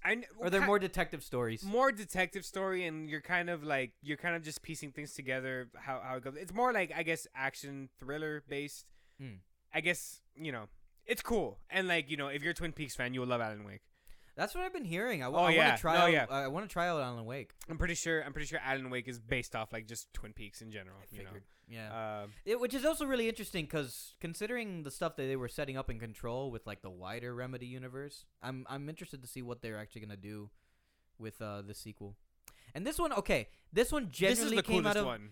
I don't. This remember is one of the coolest ones. It is one of the coolest ones, but like this one genuinely came out of nowhere. We're getting an official solo Wonder Woman open world game by the Shadow of Mordor developers, Monolith Productions. Yeah, no, that one's cool. Oh, dude, that's the trailer is sick. I like the design a lot for Diana, and like apparently they're gonna bring back the Nemesis system from Shadow of Mordor. And you mean the one that they technically own now? Yeah, if you don't know what the don't know what the Shadow of what the Nemesis system is, it's like at the time that it came out, it's pure next gen like technology. So basically, like you can make your own story with the enemies in the game. Yeah. And each enemy that you come across with has a different backstory, and you do different things to these enemies, and eventually they like gain kind of like this malice towards you, and different parts of like their backstory changes with what you do to them and like the people around them. So you can like meet one, like let's say in Shadow of Mordor, you meet one like fucking orc character named fucking Belrog or something. Like he's just small, you fuck him up a bit, and then as the game Belrog's brother shows up. He's like, "You killed my brother." Or no, Belrog comes back stronger with like leading a whole unit, and then you fuck him up again. And it's like, oh no, he comes back even stronger, and you fuck him up again. Oh, Belrog's brother comes back, and like then it just basically it crafts like basically its own like their own small stories within the game, and something like Wonder Woman, and considering what it's kind of implying with like the possibility of like being in Themyscira and fighting all these Greek monsters and women just fucking Amazonian goddesses everywhere. Like, no, this could be a fucking amazing game. Yeah. And like it's the closest thing we can get to like a proper Superman game. In a way, yeah. I mean, technically, we could also get that with like Suicide Squad, which they showed off their first gameplay trailer. Yeah, what do you think of that? That looked really fun. Great, right? I don't really get the hate behind it. I guess it's just because people don't really care for the designs or whatever. I don't know. It looked fine to me. I like the game. I like how Boomerang moves around. I like how cracked up Flash looks. Oh, dude, yeah. He looks like first of all, he acts like an asshole. Oh, but yeah. He also just looks like he's on meth. Yeah. Did you get him? All the tweets dude, Batman's definitely in this fucking game. No, you know. Okay, shit. No, but like they do that obvious fucking edit in the beginning where it's like, Superman, the Flash, Green Lantern, and then they just hard cut to the end of Boomerang's speech. I know for sure they're fucking saving Kevin Conroy for that for this game. This has to be an Arkham sequel. It has to be. No, it's not. I think it is, dude. It's not. But like, why would they cut out Batman? Because it's a past character. Because it's the character that their entire studio has a history with. Yeah, but like that's the thing. But that's Warner Brothers. They do that shit all the time. Okay, yeah, but it's specifically catered to Rocksteady. I get it. It's just I'm so confident that they're just saving a Batman reveal somewhere. He's gonna be in the game, obviously. Yeah, I think. Wouldn't be surprised if he's like the villain. It looked really good, to be honest. I don't mind the gameplay. I'm just hoping it's actually single player and you could just have the option of doing co-op. I just hope it's less Avengers and more Lego. Yeah, Lego. yeah. No, actually, honestly, yes. Yeah. Yes, because that's a good co-op experience. That you could also play single player really well. Did you see how bad Spider-Man Avengers is? Yeah, dude, really bad. It's horrible. It's so crazy. The swinging? The swinging in Fortnite compared to that is hilariously better. And like it's crazy because the swinging in Fortnite actually looks really fun. No, yeah, you know what? You know how fucking bad it got? I got to my brother who is alongside my sister is the only one that actively plays Fortnite. I just went into his account and tried to buy the fucking Spider-Man Battle Pass thing with the swinging and shit. It's like $90 if you like don't progress and shit. Yeah, it's like $89 or some shit like that. but I probably might do it. It's like that sounds so much fucking fun to just swing around, you know. Not with my money, of course. He's got his own PSN account. He's got his own PSN account. You know? What else? Oh yeah, the Elden Ring trailer, new cinematic story trailer. I didn't watch it. That was cool. I'm pretty sure the character narrating is Maisie Williams.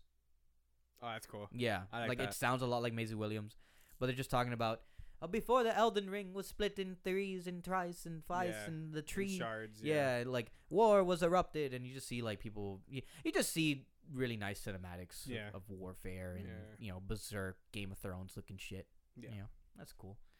Oh, we also got the trailer for the Halo TV show. Okay, all right. That it doesn't look bad, right? It doesn't look bad. It looks really good. Yeah, It looks like it actually looks like the really good Halo cinematics we used to get back in the 2000s. Or the fucking Blomkamp short film test reel that came out on YouTube in like 2006. Dude, so good. This looks like what I imagine a proper Halo live action to look like. You know what's the best shot in that trailer? It's for me. It's when Chief is walking to that fucking statue. It's just you're just following Chief's back, but it's a wide shot of him walking into like a little like area with a monument in the middle. It's just. I'm just shocked. I mean, I shouldn't be too shocked because apparently this is also produced by Amblin and Spielberg, but like it looks like it has quality. I forget that Spielberg has been trying to get this done for years. Him and Peter. Remember when Peter Jackson was gonna take a stab at it? Yeah, and then that's how Blomkamp got involved because I don't think Jackson was ever gonna... Halo has had a really interesting like production cycle. Oh yeah. I don't think the story was that Jackson was going to direct it. I think Jackson was going to produce it, but he was going to bring in Blomkamp. Yeah, that was the choice. Which also, you know, fuck it. It's a TV show. Why not have Blomkamp direct some episodes? Like, I feel like you could just recycle whatever the fuck they were going to do in those movies and just bring some shit in here. Is he doing RoboCop now? No, that got canceled, remember? Right. Yeah. I don't even know what he's doing now because I heard that Demonic movie wasn't so good, which made me sad. Oh. Yeah, but I don't know what he's doing next. Hopefully some Halo shows. That would be nice. But hey, man, the trailer looks great. Yeah. Like in terms of like just sticking to like Halo lore and like the designs and the visual aesthetic, it's exactly how you would imagine this to look like. And I can't. If you're like a diehard Halo fan, I can't imagine you not being happy. What are they gonna do though? Are they just gonna adapt the games, or is this looking like an original story? I think they're just they're gonna be adapting the Halo lore, like just the general like Halo lore starting from with Combat Evolved. Could be wrong there though. I'm not a big Halo encyclopedia. I do love Halo though. Hellblade too. Did you see this trailer? Yes. This looks really cool. Beautiful. Yeah. I mean, like, the biggest thing is like, the transition between like big cinematic cutscenes and gameplay. Like, oh my god, seamless. Yeah. Seamless. Yeah. It looks really nice. When's this coming? There's no date for this yet. And if you actually try and sit down and look for the point where it cuts, it's like impossible. I can kind of assume where it is. You can kind of find it. Yeah, but it's like, like the closest thing I can compare this to is like, this is very similar to like how God of War approached like the directing style. Kind of the directing approach of God of War. Yeah, like that continuous one shot like type of thing. 2016 or 2017? What? When did that game come out? God of War? Yeah, 2018. Oh, 2018. Okay. Yeah. 2017 was Red Dead. And then God of War came out right after, I believe. Okay. Could be wrong there, though. What else looks interesting here? Hey, open world Sonic. Sonic Frontiers. Yeah, about time. Yeah. Oh, and the Sonic the Hedgehog 2 trailer, which actually looks pretty exciting. A lot of people are actually really excited for that, yeah. I mean, did you see the first movie? Yeah. I haven't. It's not bad. It's I don't care. It's honestly it's a decent, I'll watch it. It's a decent movie to like turn off. If it's ever playing on TV, I'll just put it on the background. Literally that type of movie. Yeah. But like, it was good enough for me to actually be excited to see this, like to see a sequel. The idea of Idris Elba just looking up Knuckles' lore. Yeah. No, that and just like his voice is so funny. It's pretty hype. I love it. Lie. Like I'm actually kind of excited. I can imagine like all the bratty Sonic fans is like fucking going ham for this shit. Dude, my favorite thing from all of this is when I follow an account called Pix That Go Raw. What Chris Chan thinks of Sonic the Hedgehog. I don't care. His movie, the movie. Do you think he liked it? Did you even see it? I don't know. I don't know what the fuck. Is he allowed to see it? Christine's in jail. What's the thing with this one? Oh yeah.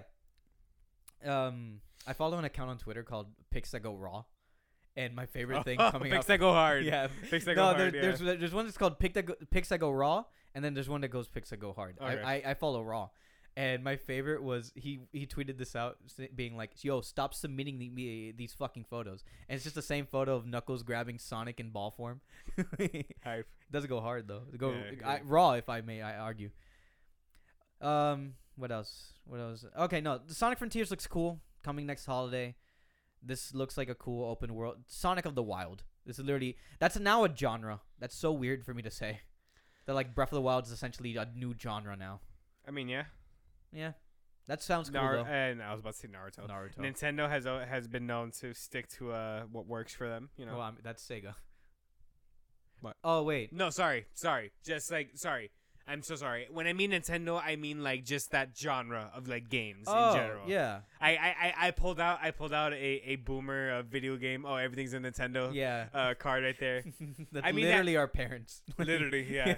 No, but like no, genuinely, like at least that genre of video games, like everything, like if something like Breath of the Wild like works just so well, why not just putting it into everything? Yeah. Because hey, Pokemon, Kirby, now You know what? Not even Idris Elba is the most exciting part about this sequel for me. It's the fact that they actually got Jim Carrey to come back, and like he's going full kooky again for Eggman. They're doing the fucking Emerald. They're doing the Chaos Crystals. It's so weird. That's cool. I love it. They're definitely gonna do Super Saiyan Sonic then. Yeah, no, for sure. They're doing Super Sonic, and then God, imagine the internet when fucking Rouge the Bat shows up. Oh, that's gonna be what? Lola Bunny who? Yeah, exactly. Literally. Yeah. Oh man. All right, let's keep it going. Big titty bat. Yeah, no, DLC, the delicious last course for Cuphead. Yeah, just fucking keep going. You never played Cuphead? Yeah, it's fine. It's cool though. It's cool. Sure. Oh, this shit bothered me. Telltale's making 2 games that aren't The Wolf Among Us 2. Even though they came out of fucking bankruptcy and shit. Yeah, Telltale's still kind of a thing, right? Kind of alive. They're doing it's Dramatic Labs, which is a developer that includes over 20 former staff from Telltale. They're making a Star Trek game called Resurgence, coming out in 2022. I feel like we've had so many Star Trek things called Resurgence. That's what it feels like, right? Like what's the Tom Hardy movie? That one's called Insurrection, isn't it? I don't know. Some shit like that. But it sounds like there should be an R somewhere in there. And then they're doing Telltale Games is officially doing a game based on The Expanse, the Amazon TV show, which I know exists, but I haven't seen anything about it. I think like calling it the Amazon TV show kind of downplays it, doesn't it? Dude, that fucking award show mentioned Prime so much. Like God, it's just I hate the Game Awards. I generally do. Because they're just an opportunity to announce shit. But it's just a shallow fucking marketing tool and shit. They did it. All award shows are. Yeah, but award shows are. Like they barely acknowledged the fact that of the shit that's going on in Blizzard. They didn't even mention him by name or talked about any of the workers trying to go union. Which makes sense. You expect them to though? No, yeah, because they're sponsored by Amazon. Exactly. Of course they're not. But it's just fucking annoying, man. Because look, let's keep it going. There's a lot of things we can skip over. Yeah, that's fine. Wolf Among Us 2. Where is that? Plague Tale Requiem, that's getting a thing. Dune Spice Wars RTS game coming out. So funny. The name Spice Wars is just funny to me. So funny, yeah. Did you see this game called Slitterhead from the Silent Hill creator? A lot of people look cool. Yeah, so it's kind of like it's kind of like the Silent Hills creator's next big project-ish kind of. Yeah. Same composer too coming back. And like people get, I guess, Silent Hills vibes off of it, even though you could basically kind of say that about anything. Any modern horror game. They were also like rudely teasing the existence of a new Silent Hill throughout this whole game too, because Del Toro shows up right after Kojima, who said that like he's gonna show up next year with something. Kojima, and then right after that, it was basically him. It was basically a way for him to plug Del Toro's new movie, to plug Nightmare Alley. Then Del Toro shows up. Do you think Kojima will have a cameo in Nightmare Alley? Yeah, that'd be really funny. Like how they did in Just like some freak show. Yeah, that'd be funny. I hope so. Now you say it, I hope so. But then Del Toro shows up right afterwards, right? And he's talking about the Game Awards, how they're important and shit like that. And then somewhere in the middle of his speech, he's like, "Oh, Silent Hills. They should really make a new one of those." Straight up. Just says that in the middle of the fucking award show. What? Yeah. And everybody's like, ha ha ha, please don't. Don't do that. Yeah. Don't give me hope. Don't give me hope. Among Us VR Saints Row gameplay trailer. Cool. That one actually looks pretty cool. Yeah. I'm excited for more Saints Row. Among Us VR is just just sounds dirty. I don't know why. I just feel weird by that. You've been poisoned by the internet, Raul. True. Been dead pilled. Warhammer Space Marines 2 got announced. That looks fucking sick. That's sick. Saber Interactive working on this. I didn't know this was a thing. Yeah. I didn't know they I had no idea that there was Warhammer's a Space always been Marine huge, game. man. No, I'm talking about Space Marine. I didn't know that was a thing until after I saw this trailer, and I'm like, oh shit. A lot of people. This looks really fun. This is exactly what I was hoping for a Warhammer game. A lot of people's first introduction to Warhammer, if it's not from the tabletop, is Space Marine. Oh, that makes sense. Yeah. No, and like This is a good game. This is a good game. No, and you see a little bit of gameplay at the end of this trailer. And it's like it's a lot like Gears of War. Yeah, no, this is literally what I was hoping for. Yeah, because the Space Marines are some of literally the coolest designs from that whole franchise. Mm-hmm. Straight up, make a Gears ripoff of that. It's basically what it is. Yeah, no, it looks cool. I'm excited for this. I didn't know this was a thing. Gears ripoff in a good way though. No, yeah. I mean that as a compliment. Did you see the Gollum trailer? No, I don't care. Yeah, it was just a cinematic. They didn't even show any gameplay, which is weird. And I'm just scrolling through all this stuff. Yeah, just a lot of indies. Texas Chainsaw horror game got announced from my multiplayer horror game. Yeah. Makes sense. Friday the 13th was huge. Huh? Friday the 13th was huge. Yeah, but it's weird because now, like, Leatherface is in Dead by Daylight, so they're just essentially doing this as a long I was gonna say game. serial killer games are a thing now. Well, they've been a Yeah. thing for the last few years. Isn't that the new Evil Dead game gonna be that basically? No, yeah, Like a Friday the 13th kind of. It's also made by the guys who are doing Space Marine, so I assume probably more combat. That one, Evil Dead for me visually or no gameplay wise just reminds me more of like Left 4 Dead. You know, it looks more like that to me. But just from a because that's third person. Fucking Left 4 Dead's was always first person, right? Mm-hmm. Okay. Yeah, that's just about it. Oh, this fucking. It was a weird fucking industry plug. They had a moment where they were talking about like gamers' favorite music this year, and that like I think either at number 3 or number 2 it was X, and you just had like Tentacion. Yeah, and you just have to have Jeff Keighley or some random announcer just butcher the shit out of that name. Tentacion. I think it was worse than Temptation. Yeah, something like that. I remember somebody said Genshin Impact. They pronounced it as Genshin Impact. Stupid. And that's it for the Game Awards, thankfully. That's it with news too, right? Yeah, no, I think we're done with news. Fuck yeah! Yeah, holy shit! It's actually not bad time. Yeah, almost an hour and a half. Yeah, let's keep this quick. We gotta keep it brief. I got shit to do tonight. Same here. What how's your week been, buddy? It's been fine. Yeah. after all of like literally just us projecting our anxieties about the future for like the first 30, 40 minutes. It's been okay. It's just the thing is like, what else could we say whenever we're asked how are you? Oh yeah. You know. Well, I mean, like when it's us too. Okay, yeah. When it's us, it's like, how are you? I'm fucking shit, man. Yeah, this is horrible. Like, it's different, but if it's like some random person, how are you, man? I'm doing fucking terrible. Yeah. I am literally at the lowest point of my life. You know, like it's sucks? insane. Like like the customary, like the normal response that people say when they ask you, oh, like hi, good morning, how are you? Like my response has always been, I'm okay. Not I'm good.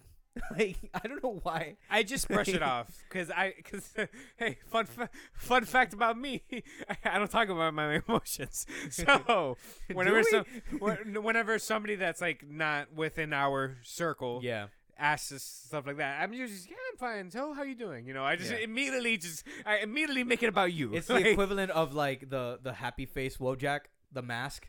With the angry crying face right end. My favorite one of that is like crying face Wojak with a mask that's crying face Wojak. Oh, that's funny too. It's just the same face again. I saw one that was about NFTs and it was the same thing, but at the front it's just the monkey, the lazy monkey. Wojak. Yeah. How are you? What have you watched? What have you done? I'm like 6 or 7 episodes into Blade Runner Black Lotus, the Blade Runner anime. How bad is it? It's not bad. It's just very... How not good is it? It's very middle of the road. That's what it is. You're not convincing me, buddy. That wasn't the intention. Man. The animation just looks really ugly. It doesn't look like something for Blade Runner. It's not. It looks like Beware the Batman. No, that's the thing. Like, it's not that it's ugly to me. It's that it's very awkward and slow, and it has that problem. I'm watching it dubbed, obviously, on Toonami every week, but it has that problem where which I guess you could kind of see as like a cool little thing if you're into this sort of shit, where it feels like a 2000 CG anime in all terms, in all in all aspects. Like the dubbing is awkward and kind of overdramatic. The CG obviously is probably like, it's questionable. You know what it feels like? You remember, I don't know if you ever saw these movies, but like, you remember seeing the trailer for the Appleseed CG movies back in the 2000s? You don't remember Appleseed? Maybe. Shit like that. It was basically like Ghost in the Shell. You know Gantz? Gant? Yeah. It looked like that. That's what this show feels like. It feels like Gantz in the weirdest way possible. Like in a way that I'm not really vibing with, but it's okay. Like the story is fine. It's literally it's about this amnesia, this woman named Elle. She's an amnesiac, and it's trying to figure out what happened to her, and is she real? Is she not? Like, is she really human? Is she really not? And like it's basically tied into this whole conspiracy theory regarding the Wallaces, and Doc Badger shows up as a supporting character. Which I was gonna say, cool do any characters like from Blade Runner show up? It's really just Doc Badger. I think it'd be sick as fuck if Wallace shows up. No, that's the thing. Neander Wallace shows up, but it's funny. He's played by Wes Bentley, but it's a young Neander Wallace before he got blind. How does he look? Just like design. Does he look like Jared Leto? He doesn't look like Jared Leto. He looks like God, what's a good? He looks like Elle from Death Note, but with darker hair and like a weird like coat. How much darker can you get than black? Like no, because Elle wasn't Elle fucking not Elle. My bad. You mean Light? It looks like Light. Okay. Like a CG Light, but with like futuristic clothes and shit like that. No beard or anything. He has eyes, which is interesting. Like he's not blind in when we meet him at this point in the series. It's like 20 years before the events of 2049. And that's really it. Brian Cox is playing his dad, and there's really not that much to it. Like there's an interesting cast to this, but like the line delivery is choppy. It's a weird feeling show. It's a weird pace show. It's dubbed on Adult Swim. It's dubbed on Adult Swim. You could see it subbed on Crunchyroll too, I think. And you know what the weirdest thing I have, the biggest problem I have with it? Like, I don't mind the musicians themselves. The score is done by Flying Lotus, which is cool. It's fine, but like there's barely any tracks that really stand out. Each episode ends on kind of like a pop synthwave anthem that just feels so like obnoxiously obvious. And it just, like it seems like they're trying too hard. Like Alessia Cara songs play during the credits, and they play during the opening, and it just doesn't match the vibe I get with this show. It doesn't match the vibe I get with Blade Runner. It just doesn't match.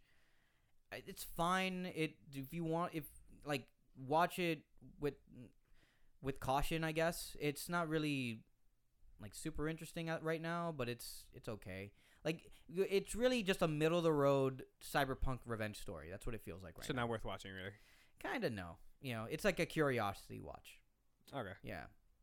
You know it's not though? This new season of Always Sunny. I'm like 4 episodes in. I want to make it an effort. Season right 15, by the way. Right now I'm watching Seinfeld, and So I've been fucking watching. funny. Amazing. I think after I just go through all of Seinfeld, I'm just gonna completely just binge all of It's Always Sunny. Because the thing with It's Always Sunny, I binged like the first 6 seasons intensely back in like middle school. Was that when you were doing Archer too, or no? Archer was after. No, Archer was way after. Okay. Way after. Yeah, like I binged like a lot of seasons of It's Always Sunny back in the old pirating days.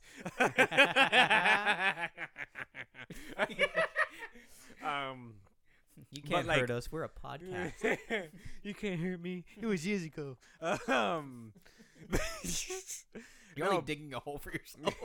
No, but like I never like continued watching after a certain point. Like I would see like episodes here and there, like on FX, whenever it shows up. But like I never sat down and like watched everything. So like sometimes I'm lost when it comes to like It's Always Sunny references, and I hate that because I love It's Always Sunny. That's like a perfect show, basically. It really is, and it's incredible how. Don't spoil, please. Yeah. No, it's fine. It's funny because the first 4 episodes funny enough, feel like the most topical they've ever been. Another thing about It's Always Sunny, for anybody who's never seen it or never heard of it, you would never meet a cast of characters that will commit harder to their roles than these fucking people. Oh man, dude, it's so fucking funny. Like Mac looks like Razor Ramon. He looks like Scott Hall this season. Yeah, isn't he like fucking hot now and gay? Well, no, yeah, I mean he's been gay for a couple seasons now. Like officially, he finally came out of the closet. Funny. In one of the the most cinematic scene of the entire show. The dance. Because it's in the prison, the dance sequence. It's beautiful. Yeah. It's like not even joking. It's unironically beautiful. Yeah.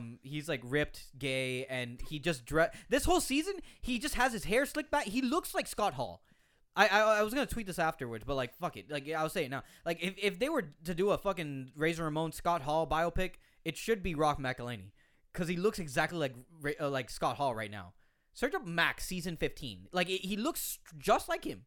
You remember Scott Hall, right? Yeah. Okay. I was like, how much wrestling do you really know when I'm saying this in my head? But no, I'm 4 episodes in. What's the picture? Yes. That's the ice rink episode. Dude, he looks like Riff Raff. Yeah, it's not that one that I'm looking at. He's wearing like tropical shirts. He's wearing tropical tees this season. That's his whole shtick. That one, yeah.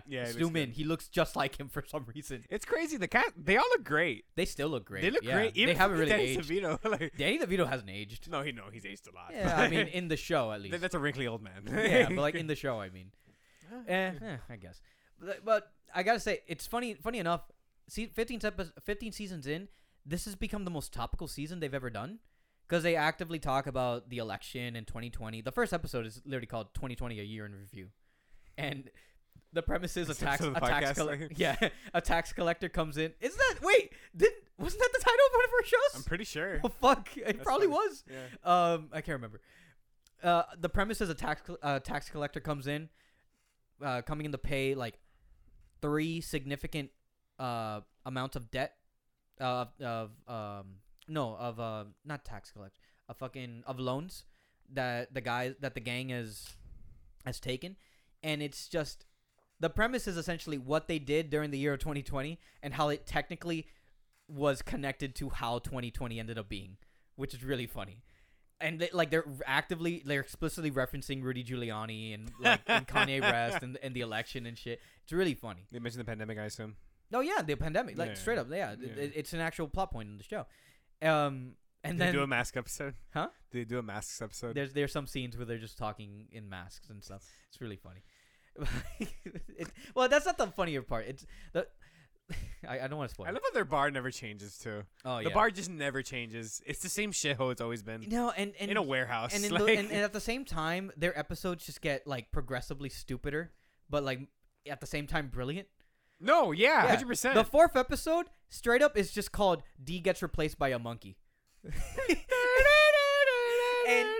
it's what's the best part? They don't actually bring a real monkey on set. They bring in a CG monkey that like brings them beers and shit. And it's so stupid because it's Mac, Dennis, and Charlie and Frank just having like a really serious discussion of what they want to do with their lives, and then a CG monkey is just giving them beers. No, they're just sitting at the bar. Off camera? You just see a CG hand go like, thanks, monkey, says Frank, or some shit like that. And it's just a monkey pouring beer for them. Imagine getting paid every year to just make bullshit with your friends. Yeah. For the last 16 years.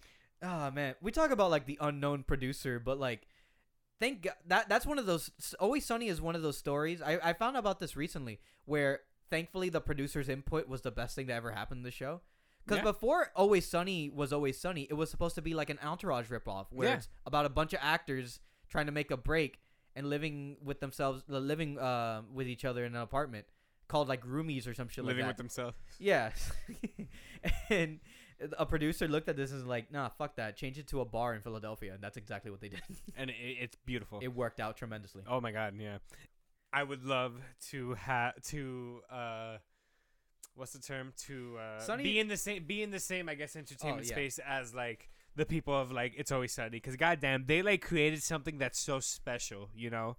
And like it also just seems so fun. You're literally making a show with your best friends.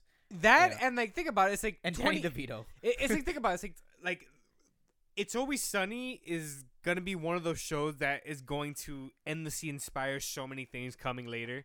Like, especially like even if like I'm pretty sure like if we ever end up writing a comedy, I'm pretty sure it'd be just as spiteful or something like It's Always Sunny. It wouldn't be a comedy. It'd just be really sad.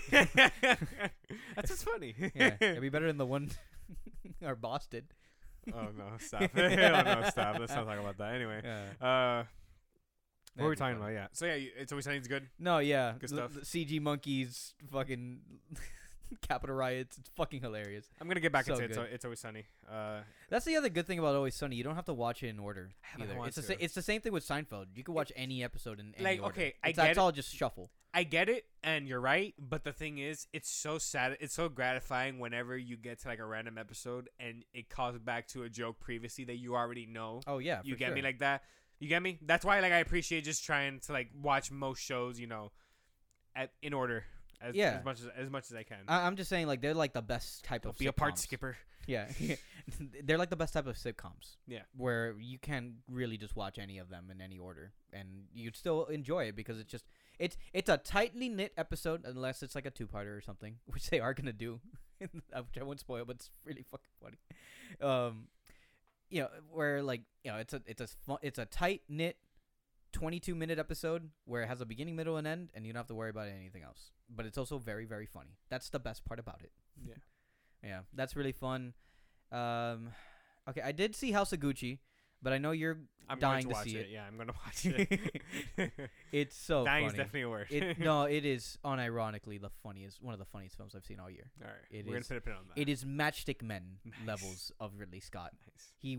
He is 2-0 in my book, and my God, is Jared Leto so racist in this movie, Hilarious. dude? It is bad. Snorting Parmesan First of- cheese, bathing in oil every day. Is that what it was? That's the don't know. quote he gave, right? I don't know. Snorting something.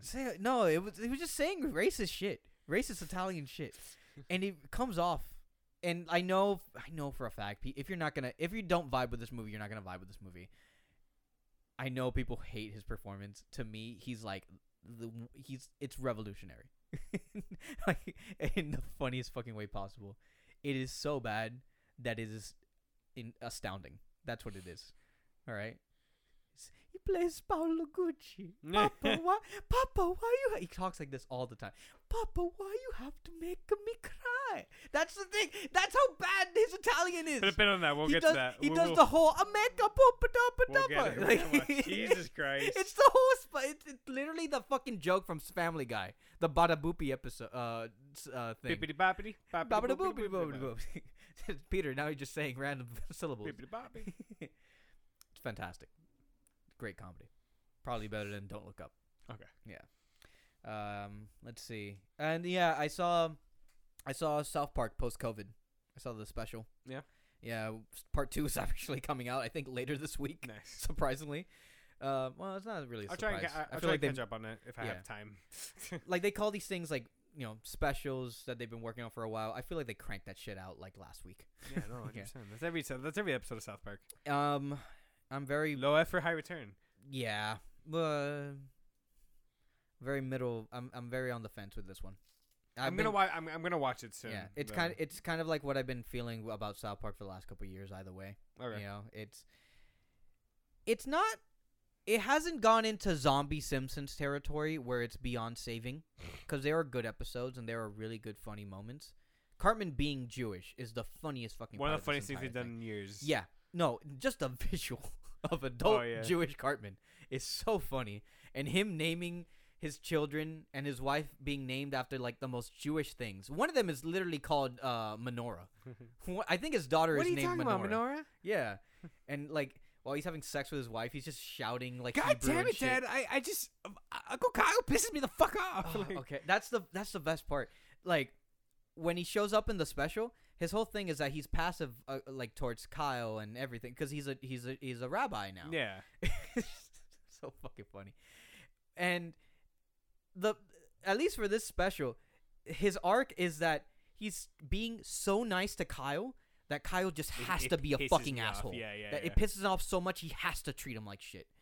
And it just justifies him being anti-Semite towards him and having his children be anti-Semitic towards him. Sometimes the writing in the show is pretty genius. Bro. At least when it comes to that, it's fantastic. It's so funny. with the rest of it, it's just. Is Trey Parker Jewish? I don't know. Actually, I've never looked that up. I thought one of them was atheist, or maybe I'm thinking of Penn and Teller. Maybe both of them. Penn and Teller, Penn and or Teller are definitely atheist. They hate each other, don't they? They do. Yeah, that was one of the shocking things. I didn't know that. Like they just work with each other because they just like they just Profit. work. Business friends. Yeah. But like in reality, they stopped being friends like decades ago. God, it's crazy.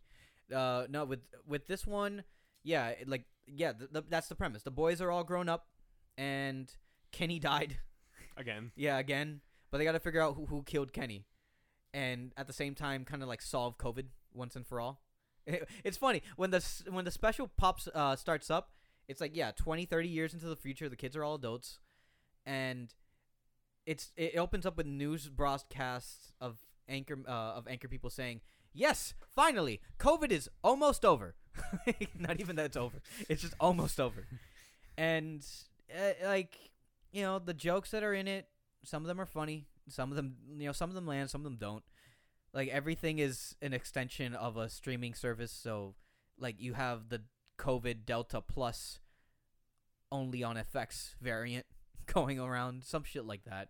They're literally making the stuff up as it went on.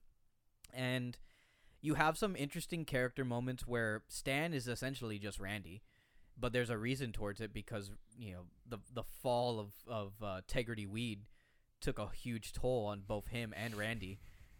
After all that, horrible. I don't want to spoil it. It's just fucked up. It's so bad. It's so fucked, dark. But like one of the punchlines for a joke involving that is so fucking funny. Which one is it? I can't remember. It's all Stan's fault. Oh yeah.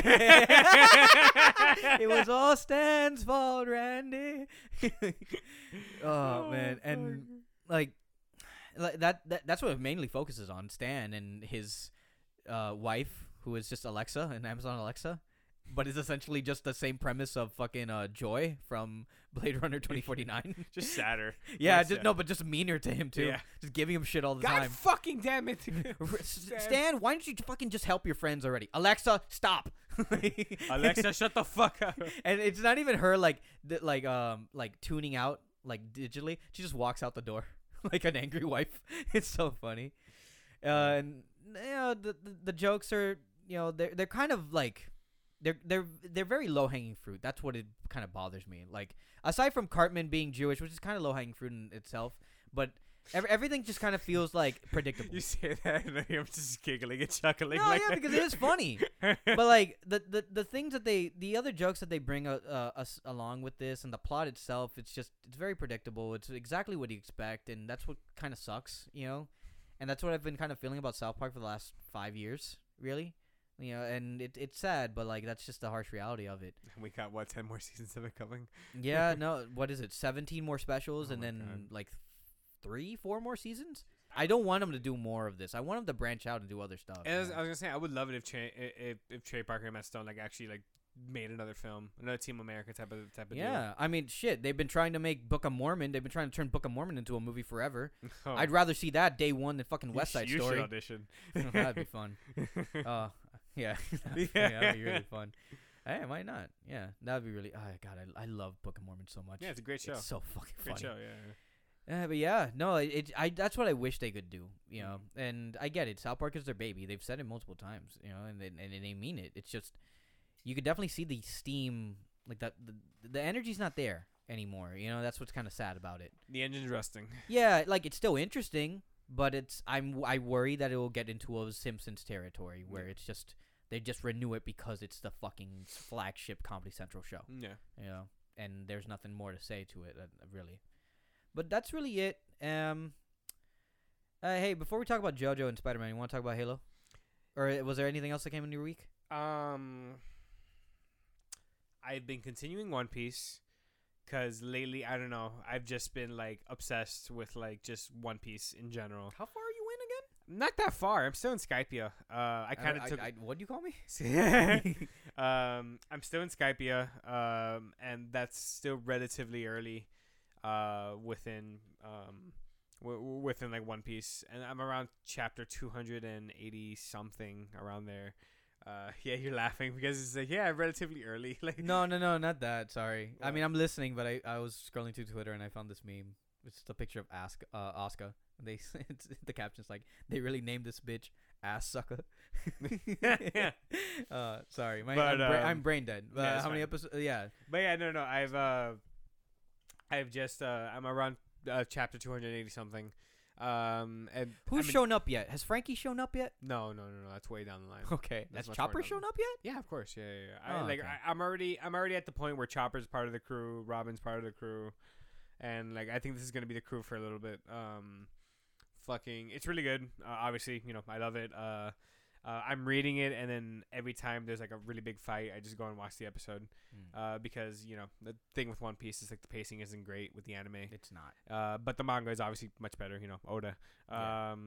Yeah, loving that. Well, I mean, when they definitely get to the big fights in the anime, that's when it's. Oh, it's so good. Sure. It's amazing. Ooh, yeah. It's amazing. Did you get to the iconic one where he goes? I don't know how. Is it Gear 2 or Gear 2? I think so. It's that big iconic fight where like it's in a white background and Luffy is just super fucking pissed. Yeah, and he just goes ballistic on this one guy. I think it's Gear 2. Okay. I remember that was like one of the moments in One Piece that I saw out of context where it's like, fuck, that looks super cool. Yeah, no. One Piece, it's just like One Piece is so original. That's the thing with One Piece. It's like you can't put one finger on it. Like there's just so many like things that it has and that anybody can enjoy that there will never be another story like One Piece if we're being honest. Do you think when it eventually ends, do you think they'll do like a One Piece Kai? No. Where they could kind of like cut out the filler? I don't think. Oh, well, sure. Sure. Yeah. I see that happening. I mean, they kind of already did with the movies. The movies are just filler, though. With the recap movies. No, the recap movies. Oh, they have recap movies? Yeah, they have recap ones? I didn't know this. Basically, it's feater length, like cut down versions of the arcs with the updated like animation and art style. I know Attack on Titan does that. I didn't know. No, yeah. They definitely yeah. One Piece already kind of does that. But yeah, loving it. It's Oda, One Piece, what isn't there to love? I got to get back on it. Like really my big two things right now were just like in terms of watching anime, obviously it's Blade Runner. I'm caught up on Food Wars and it's those two. I mean JoJo obviously, which we're talking about in a second. And then Super Crooks too, which I haven't finished yet, but it's fun. I'm gonna start Super Crooks eventually. But yeah, no. One Piece. We started watching JoJo. Both me and Raul. That's about it for me. Oh, Halo Infinite. Before I get into that, yeah, Halo Infinite. I've been playing a lot of it. Campaign? So fun. Not campaign, not yet. I will. I really want to. Open world looks crazy. I'm hearing a lot of really good praise for that. Yeah, no, it's great. The sandbox is amazing. Like, just like it feels like old Halo in the sense where like it almost feels like you can do anything. Like with the mechanics of the game, it allows you to just have fun and do crazy shit. Man, it's almost like them delaying that game by almost a year and a half or something. It's one of the biggest turnarounds things they've done. It's one of the biggest like production turnarounds I think like that we're gonna see in a while. Yeah, because we know Cyberpunk can never do this. No, I mean we thought I was under the impression, I don't know if it was the same with you, but like I was still expecting this game to still be shit. Yeah, when it was coming out. Obviously, Halo Guardians was horrible, one of the worst Halos ever. Yeah, and like it and they really needed to get this one working. Everything was against this game, and what made it work so much. What made it work so well is its insistence on just kind of going back and bringing it back to like basics. Yeah, it doesn't get as overly complicated as Halo 4 or Halo 5 in terms of like design and technique. It has an identity. It has a modern Halo identity, which Halo 4 and 5 kind of lacked for years. But like a modern Halo identity is just the same old Halo, right? Which is not necessarily a bad thing. No. I'm saying like Infinite now has a proper modern identity, and it's not trying to like kind of be a Call of Duty clone with like Halo 4 and 5, kind of trying to stick to that demographic. It finally knows what it is, and it finally has a good footing to like expand. There's not like an identity crisis with Halo like we've had before. Yeah, and it's awesome. And like obviously playing. I haven't even played with friends yet, but playing solo is just so fun. Get out in the morning, fucking play a few rounds. It's great. I've been hearing some weird shit about the progression and the battle pass going on. Can you elaborate on that a little bit? I know some things. I basically like you have to buy the battle pass in order to like unlock a lot of like a lot of like what you can't unlock, because like most of like the customization options are kind of hidden behind a paywall because of the battle pass situation. I also heard like sorry. No, just progressing in general, leveling up is very slow. That's what I've been hearing. Yeah, super slow. I also heard the playlist for modes, because it's essentially when you're playing multiplayer, like it changes modes, right? Yeah. The reward system is really complicated because you like, say for example, what's their name for Team Deathmatch? Slayer, yeah. There's apparently objectives in Slayer, for example, that you have to do only in Slayer, and the problem is like the playlist is so fucking randomized that like you only get to play Slayer once or twice every hour and a half. You're talking about the challenges. Yeah, that's an issue because like I guess like with most like modern FPSs like Call of Duty and Battlefield and such, like a way around kind of buying the battle pass and like actually playing the game without giving your money to it is like kind of making these complicated challenges in order to unlock these things. And like your game needs to be set up in a way where navigation for those challenges and kind of going through the motions to pinpoint what you need to do for those challenges, it needs to be simple. It needs to be kind of consumable, and like the way like Halo's UI set up and like the way it kind of breaks everything down, it's a little confusing. You kind of can't really like there's not an option that lets you like, oh, like when you press like start, your objective is pinpointed right there. It's pinned to your start button. A lot of Call of Duty have done that in the past. Like let's say you're trying to get like a specific skin for your weapon. You need to do 10 sliding kills in Team Deathmatch, this and that. Yeah. There's nothing that kind of breaks it down mid-game for you so you kind of can track your progress properly. And, like, it's a detriment to the game if you're trying to stick to it and feel fulfilled, feel like you're actually getting shit accomplished. Yeah. And, like, I don't typically like buying battle passes, unless it's a game I usually play a lot. Like, did you buy it for this one? I did. No, not yet. Oh. I'm probably gonna buy the campaign and the battle pass at the same time when I end up doing it because I really do want to play the campaign. But for a guy who hasn't really played Halo since Halo 4, I've played a little bit of 5, not that much. It feels like Halo 3 again. It feels like I can play this like next to a friend split screen. I can't physically, but like this definitely feels like the game that like you'd be spending till 4 a.m. playing with your friends. Do you think the esports element of it can be taken seriously, or no? Yeah, do you think there's more potential in this becoming more of an esports franchise again? Or I mean, is like, it more? Is it still in that same chaotic space that we were talking about before when we had this conversation? Like, I guess like the thing with Halo, it's a sandbox, and like you kind of can do. There's no right way to play the game. It's not like Call of Duty where you're just running through hallways, finding people, ducking cover and shit. Like, you can manipulate. There's like there's manipulatable vehicles and items and things you can throw around and jump around with, and you have the zero gravity option. There's still that chaoticness factor of Halo that like kind of makes it more complicated to put in that setting, like, and I guess in a gaming competition setting. Yeah, but like you can get creative with it, and Forge still isn't here yet. We have to wait a few months. What's Forge? Forge is basically your like level creator, and you can basically create different levels, and like people get really like creative with it, and they can make like entirely separate game modes off like just the create features in Forge. We don't have that yet, and once we get more of that, I guess, user input, like the actual player input to be put into this, I think we will have something that'll last for years. I think Infinite is the first time we've had a rocky foundation for a Halo game, and this is something we can build off of. And this could be something rocky or solid. You mean? No, solid. I mean, okay. Sorry, yeah. I meant rock solid foundation. Oh, okay. My bad. This is the first time in a while where a Halo game has launched and everybody can agree it's fun. It's fun to play Halo again. Thank God. Yeah, no, felt like forever. Yeah, honestly. No, genuinely, no, yeah. And I know like we shit on 343 a lot when it comes to like Halo. I don't hate Halo 4. I like Halo 4. No, I think it's an okay game. I know it has its offenders, but like I've been reading some of the Bloomberg stuff about its development cycle and everything, and like the best thing I said this already, but like I'll say it again.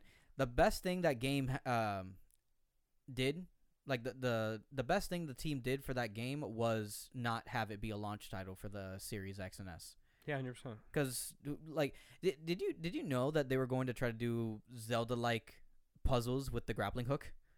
God. Yeah, they were trying to Zelda-fy Halo, and God, like that like even as somebody who doesn't even play Halo, that doesn't sound like something that would make sense at all for a fucking franchise like that. You know, I'm glad that it's getting the praise that it's getting, and I'm glad that it is more Halo. You know, like at least from for this franchise in particular, I think it really needed that. You know, to really just keep going, and that's nice. It makes me excited because like I want to get I'm still saving up for my PC, and I want to get that rig set up. I do want to play Halo. You know, I want to play Halo multiplayer. It's a system seller. If you're thinking about getting a PC to play Halo, oh my God, like that should be your first priority because like it's so fun. Speaking of like Halo being Halo again, how toxic are the matches? You can't stay in lobbies. That's the thing. Oh, really? You can talk online. You can talk while you're playing the game, but nobody stays in lobbies, so you can't talk shit after. Sucks too. But like, has it gone toxic for you when you play or no? No. I just play alone. Like I like usually like my usual routine with video games.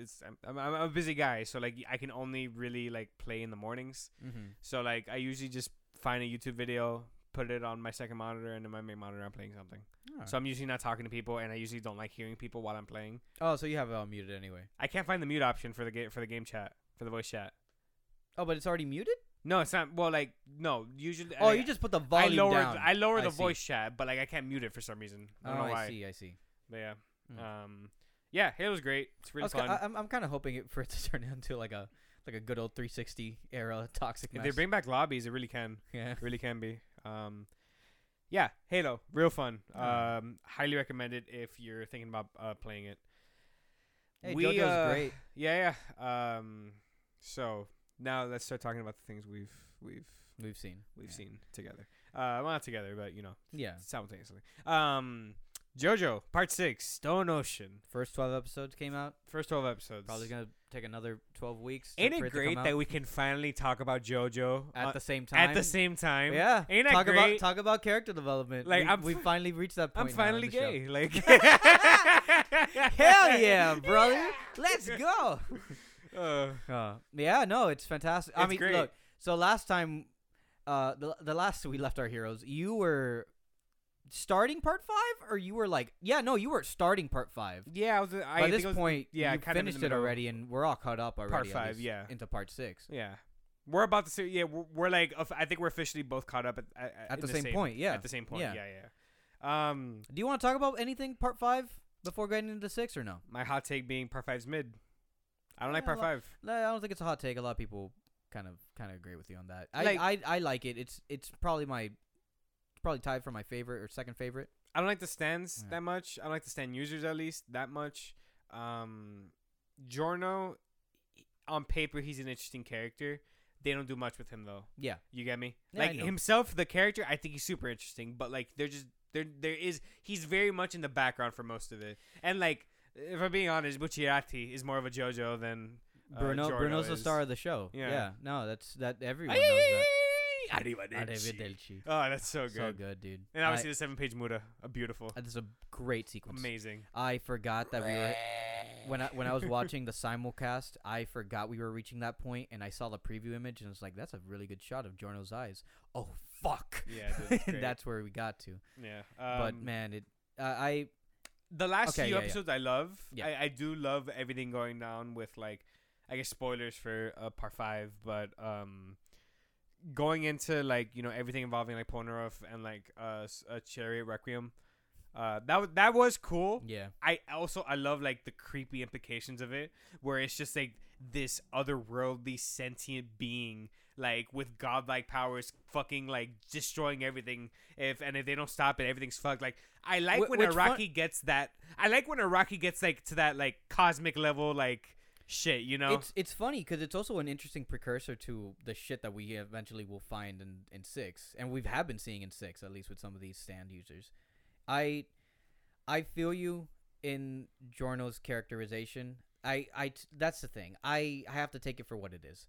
He's just a cool guy that wants to get rid of drugs. I like it sucks that there's like so much more character depth that could have been explored. The idea of a JoJo with an attitude is awesome. Like, and like not in the same way where Jotaro was just edgy and annoying in part 3. Part 3, Jotaro specifically.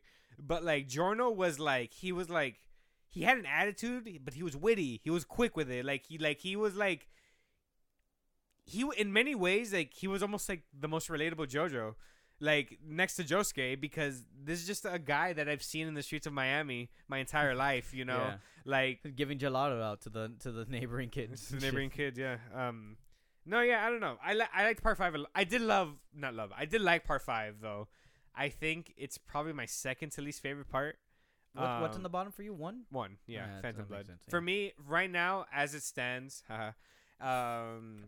kind of like ignoring part 6 where we're at because I haven't finished it, and you know we don't have the right amount of episodes yet. Yeah. So from the 5 so far, my favorites are probably part 4, part 2, 3, 5, and 1.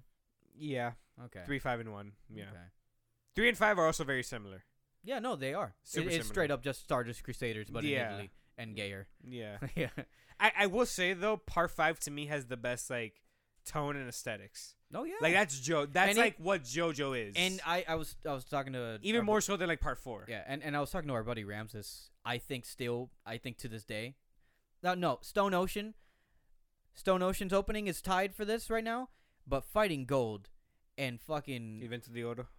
No, I mean Giorno's seems great, but like Stone Ocean's opening and Fighting Gold's opening are tied for fucking banger of the entire series.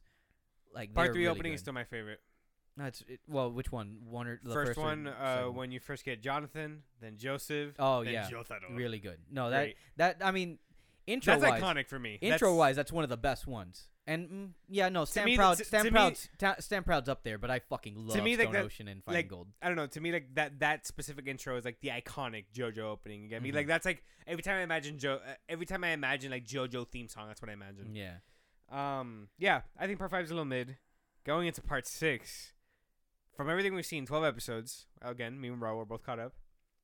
So far, it's the most consistently great part of JoJo we've had, while also being the fastest paced one too. Yeah, it's just going. It is dude. 9. It doesn't slow down. You know how many volumes this shit adapted in 12 episodes? It was 9 chapter. Yeah, 50 chapters. Yes, 50 fucking chapters. That's insane. There's 153 chapters in part 6. Marilyn Manson takes place in a day.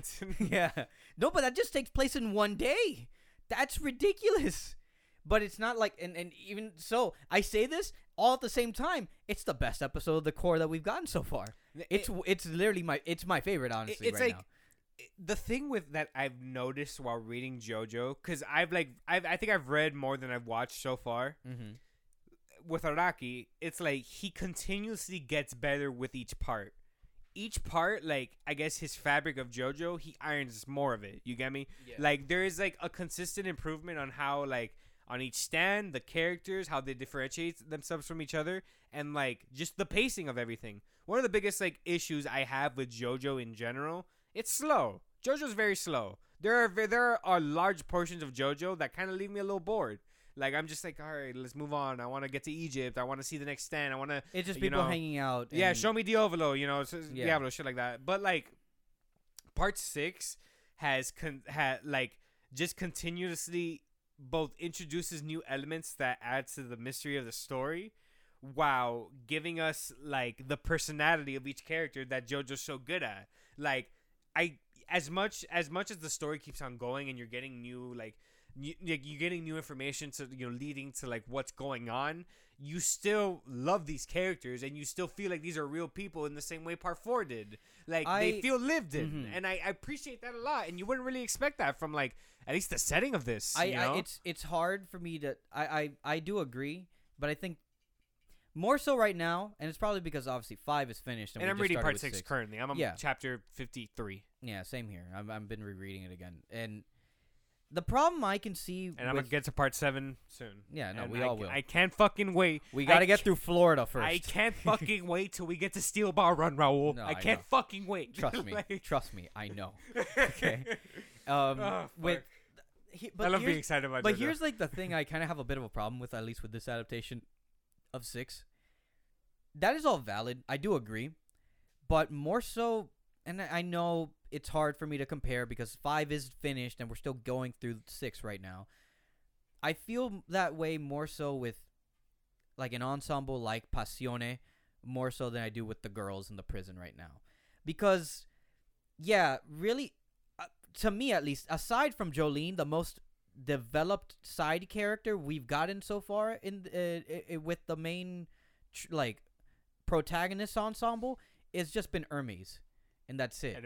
Yeah, like Foo Fighters just showed up, but like Foo Fighters doesn't really have that much to, I think it's deal with. Like there hasn't been that much that I've like grown with Foo Fighters, and I get it. I can understand that being the case because we're just 12 episodes in. We'll get to be with them more and understand them more a little bit as we go on.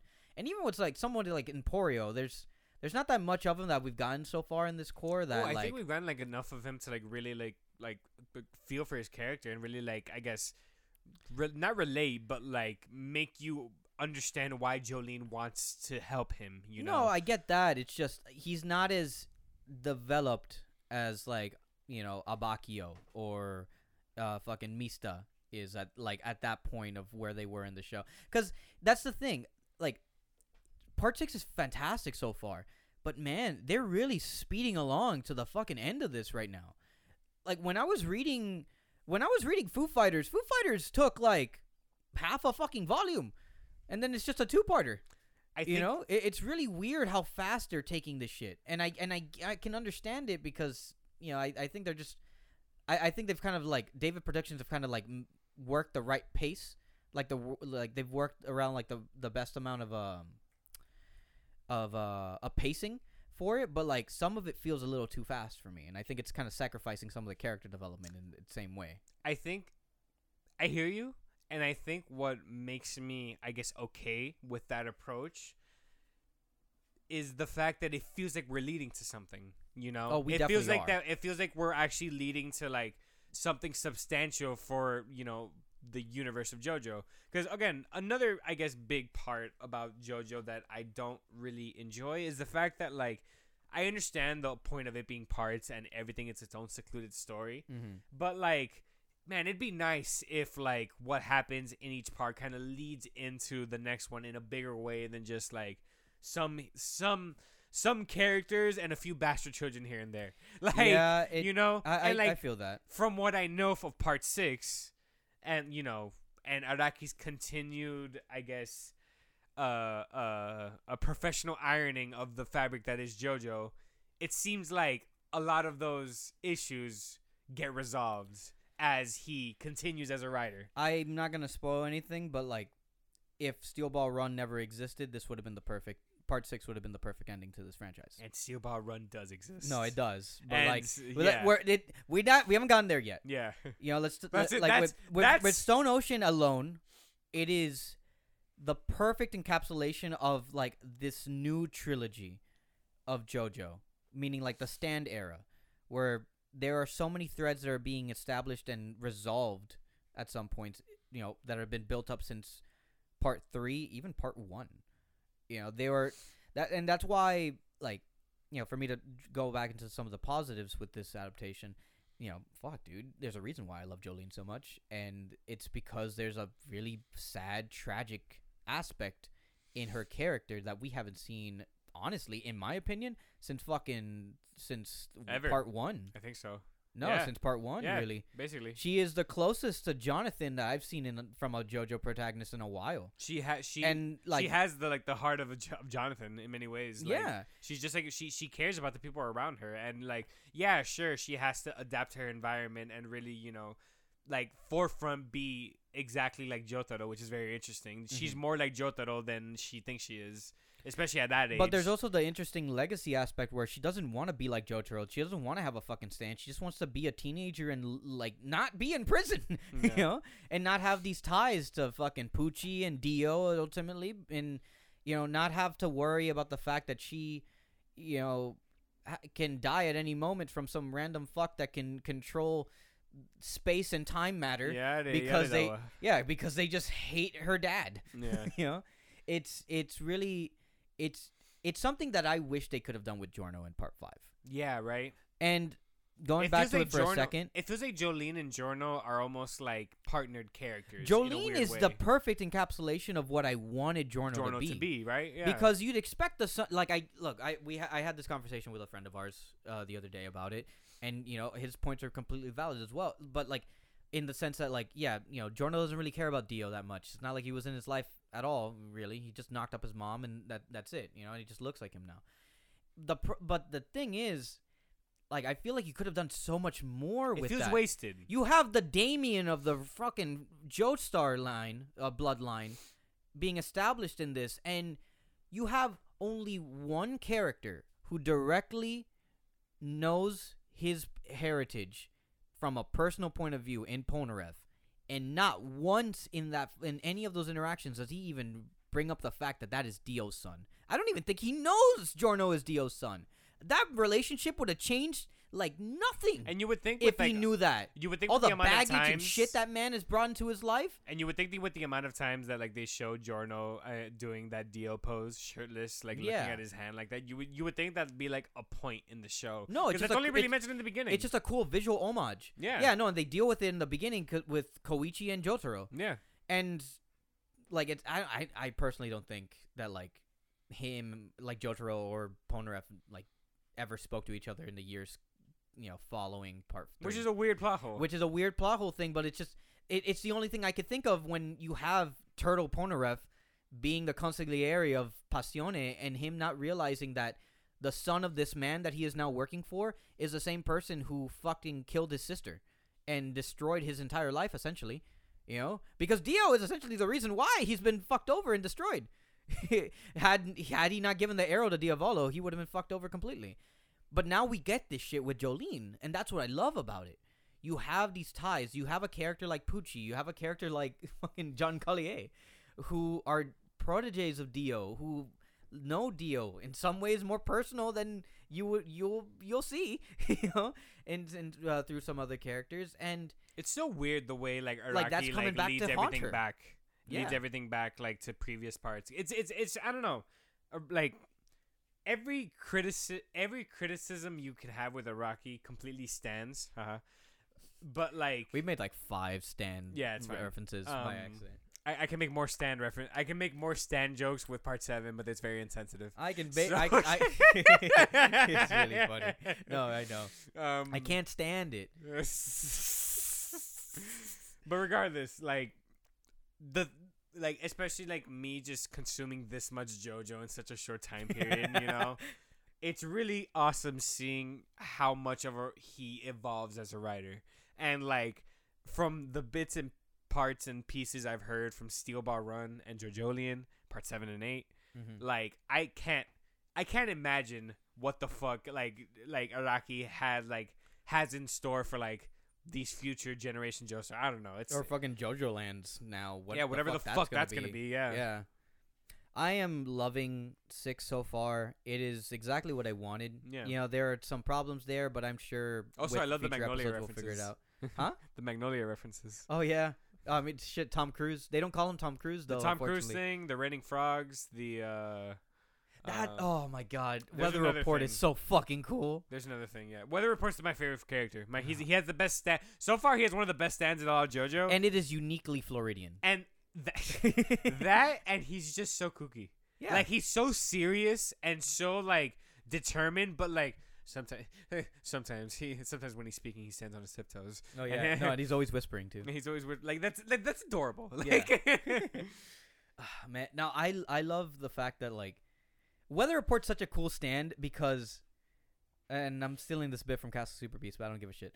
Like, you take a character like Storm, who is just like, oh, let me rise up to the skies, and I'll manipulate lightning and rain and clouds.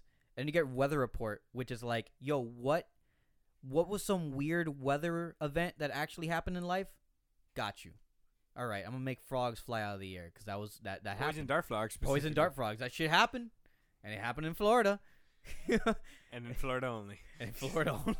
Which I love. I fucking love the spite behind the narrator's voice when he's saying that shit. Oh my god. I want to like. And also how like. I wish how like offensive Araki draws Floridians in the show. The meme was like, oh yeah, Floridian guards, Italian guards. But then the response meme was Floridian prisoners, Italian prisoners. And like the Floridian prisoners is like obviously enemies, Jolene, and Italian is the fucking capo from early on in part 5. Yeah. No, it's great. I love it. Yeah, it's great. There's a tragic factor that we'll definitely talk about more as the show goes on, but like it is exactly what I've been waiting for from any of the adaptations since part 1, and I love that. It's so good. Yeah, it's so great. good. And love also like Jolene's so hot. Obviously. Hermes, oh my god. Hermes is fantastic. I fucking love it. Hermes is fantastic. Probably out of like the girls, she's probably my favorite. Yeah. No, I don't know, but Foo Fighters her stand's pretty fucking. That's pretty brutal. Kiss, dude. Yeah, that's pretty fucking brutal. Yeah. Like. Oh, about as brutal as the guy who just wants to kill himself. So funny. Yeah, no, I'll give you my panties. Yeah, so cute. I love her. No, my favorite is am I hallucinating?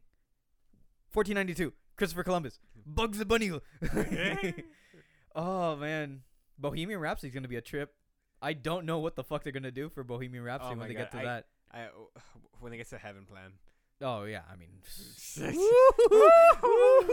if it's anything, if it's as close, if not better than that fan animation we've been just chewing on as fans for the last 4 years. Wasn't that from the video game? No, it's a fan animation. The Made in Heaven one. God. Yeah. No, dude. Woo. Made in Heaven. I love it. You know, and like the best part about it is like I don't know what it is. I don't know. Like I know. Like I know. Yeah. But like I don't like know. You know. Because you haven't gotten to that part in the manga yet. Yeah. And like just like wild. everything. Like oh fuck, it's great. It's love great. it. I can't wait. Also, just fucking Emporio just lives in between spaces in the past. He just lives in the It just has 2 random guys hanging out. Yeah, they sleep in the piano. Fucking pink haired dude looking like Diavolo. Who the fuck is that? Like, that's not his name is Nasia. Literally looks like Diavolo. In the manga, he was a chick at first. Oh, yeah, that's the one. Oh, that's the one that gets turned into a guy halfway through because Araki was just like, yeah, no, because Araki, I think there was an interview. Araki's an ally, huh? Because Araki's an ally. Yeah, no, it's interesting. I don't think he's ever actually talked about it, but like the implication is that he wanted some more male characters because there was obviously a lot of women in it, and he didn't want to like balance the two, but he felt like there was only like. Like not too like there wasn't like a lot of like there's only like villain like male. Yeah, there were only like villain male counterparts. Like there wasn't that many like male supporting like protagonists and stuff like that.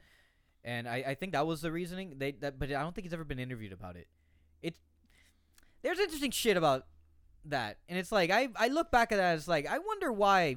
Like I wish he didn't change it. There's a lot of gender swap. There's a lot of weird things about Araki and what he intended bizarre, to do with you might JoJo. say. Yeah, no, genuinely, like yeah. There's a lot of like bizarre shit that Araki tried to like was doing with JoJo. One of the weirdest ones to this day, I guess, is more spoiler for part 4. The whole future Jotaro thing, the whole future Josuke thing, never brought up. Never mentioned again. Things like that where it's just like it just happens and just. That gives me anxiety. I do like the implications of that. Like, what does that mean? Because like, fucking Bites the Dust is supposed to be a time travel thing, and it's like, was that a thing that he wanted to do? Did he just say fuck it and just kill Kira off immediately? I gotta go to lunch. Like, is this something that's gonna lead into like part 9 or 10? Like, is this gonna like come back in some capacity? Like, what the fuck? Like, I do kind of like the idea that like Josuke just saw a dude with a pompadour hair and punk schoolboy clothes and was just like, that saved his life as a child, as a sick child, and was like, I'm gonna be like that because that's my definition of a hero. It's weird because I like that idea too. Yeah, sure, but like the thing with like Araki reminds me a lot of Togashi in the way, in sometimes where like they kind of introduce plot points and kind of just throw it away later. Yeah, and like I'm more forgiving with Togashi because like usually he tends to fill up that open space with something else that he completely divulges in and just expands in a big way. But like, I feel like Araki sometimes just throws away things and it's just like, all right, fuck it, whatever, just move on. You know. Speaking of Togashi, did you finally catch up on Hunter x Hunter? I need like 10 chapters, man. It's just the thing with Hunter x Hunter. But you didn't get to the big fucking thing that happened. Maybe. Talk about it later. The big character moment. Fuck. Maybe. No, okay, no, you haven't gotten okay, it yet. No, you would know who I'm talking about. Okay. You would know who I'm talking about. Okay. That's funny. It's just the thing with Hunter x Hunter. I love Hunter x Hunter. To this day, I think I can say this proudly. I think it's my favorite shonen. It's great. It's one of the best shonen. It's the best. It's the best. I love it. But it's like definitely like one of the best adaptations. Oh my god. Ever. It's just but like towards the end, it's just so wordy. It's basically a light novel. Well, at yeah, a point, it's just, you know. What else can you do? You know, when yeah, you don't this really fucking have a literally thing like that has an ending. Yeah, a fucking entire Machiavellian succession arc in between the founding of a new continent. Like it's a lot of shit. Kendall Roy? What? Oh fuck! And just oh my god. Yeah, I want to talk about that Gon's mother theory. That's the coolest fucking Hunter x Hunter theory out there. I know what you're talking about. Yeah, that's interesting. Let me mention real quick. Theory being, there is a character in Hunter x Hunter who's basically kind of like the Christopher Columbus or like the just Ponce de Leon type character, where their name is Don Freaks, and they went to the Dark Continent and they wrote 2 books, or the East and West versions of the Dark Continent, border. Only I think the East version was found. It was somebody found it. I think Jing. Jing was the one that was able to find it, and that's how they got a bunch of information about the Dark Continent. They don't know where the other book is. There's 3 reasons why. Either the book was never written, it never got finished, whatever. The book is finished and it's lost somewhere, or Don Freaks is still writing it in the Dark Continent 300 years later. Why is that? Well, there's this thing called nitro rice that extends life for anyone who eats it, and we know this because of the 2 living characters that have been in the Dark Continent in the time period of Hunter x Hunter where we see it. Isaac Netero and this other girl, that was his friends. She showed up really briefly in the succession arc. They lived to be 110, 120 years old, and that's not normal in Hunter x Hunter. People live to be 60, 70, normal age. Yeah. And so the thing is, the theory goes, I'm fucking divulging, but basically Don Freaks is a woman who Jing met, fell in love with, married, had a baby named Gon. She took up his name, Don Freaks, and she is still out there in the Dark Continent looking, just finishing her book. Imagine she's just a super humonganoid chimera demon thing. She could be. That's what I'm hoping for. That's the thing with everything about Dark Continent makes me think, oh, we're just gonna turn this into a horror show. It's crazy because the thing with the Dark Continent, it's there's an implication of a godlike entity that is angry at humans for even trying to cross over to the other side. And every single time, it's fucking Lovecraftian shit that he sets up. Literally, and that's what I wish. It kept going so I could see it. One of my favorite panels of Hunter x Hunter is when young Netero, the lady that I mentioned, and a character named Zig Zoldyck, are in the Dark Continent, and the 3 of them are horrified, scared, and Zig is the only one smiling because they're just witnessing the gigantic monsters and fierce beasts in the Dark Continent. Fear of the unknown. Literally. And Netero, the most powerful nen user that we know of in Hunter x Hunter, went to the Dark Continent to find a challenge, and he came back saying there's nothing to gain there but survival. Fuck! And the whole dark entity thing, every single time in Hunter x Hunter when they've tried to go to the Dark Continent, because there's been different voyages there. Yeah. There's been 2 official ones and 1 unofficial one. Every single time they've brought back a calamity. A being that has the potential to wipe out the entire human race. They brought back 3 of them. Also, the implication. Remember Aluga? Fucking Killua's little sister. Yeah. The implication being she's one of them. Yeah. What one of the calamities that was brought back because of the Zig Zoldyck and Netero thing was that Zig Zoldyck's bloodline was to be cursed with a calamity from the Dark Continent, and that's why Aluka is here. She's the most powerful thing in the entire fucking Hunter x Hunter universe. Yeah, it just makes that boy way more depressed. Boy, girl. About the shit. Boy, no, girl. I'm talking about Killua. Oh yeah, You yeah. know, about the shit that he already has to deal with. Yeah, yeah. Also, another theory. Wouldn't it be crazy if like everything comes back, Dark Continent arc is finishing air quotes, like, or they're going back. That They show's come not back, coming back. and the Hunter x Hunter world is fucking destroyed. Fucked. Gyro came back, destroyed everything. I see- Gon is just like Gon and Killua are just like, where have you guys been? I see where? this shit. I see this shit turning into Devilman.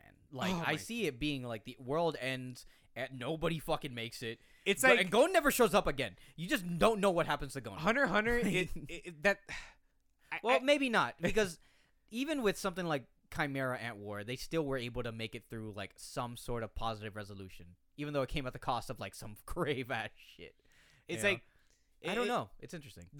The thing with Hunter x Hunter is, man, the reason why I love it so much is because it's just you don't expect it to go where it goes, and when you realize the actual scale of what Togashi knows this universe is, it's literally like it's there's nothing better.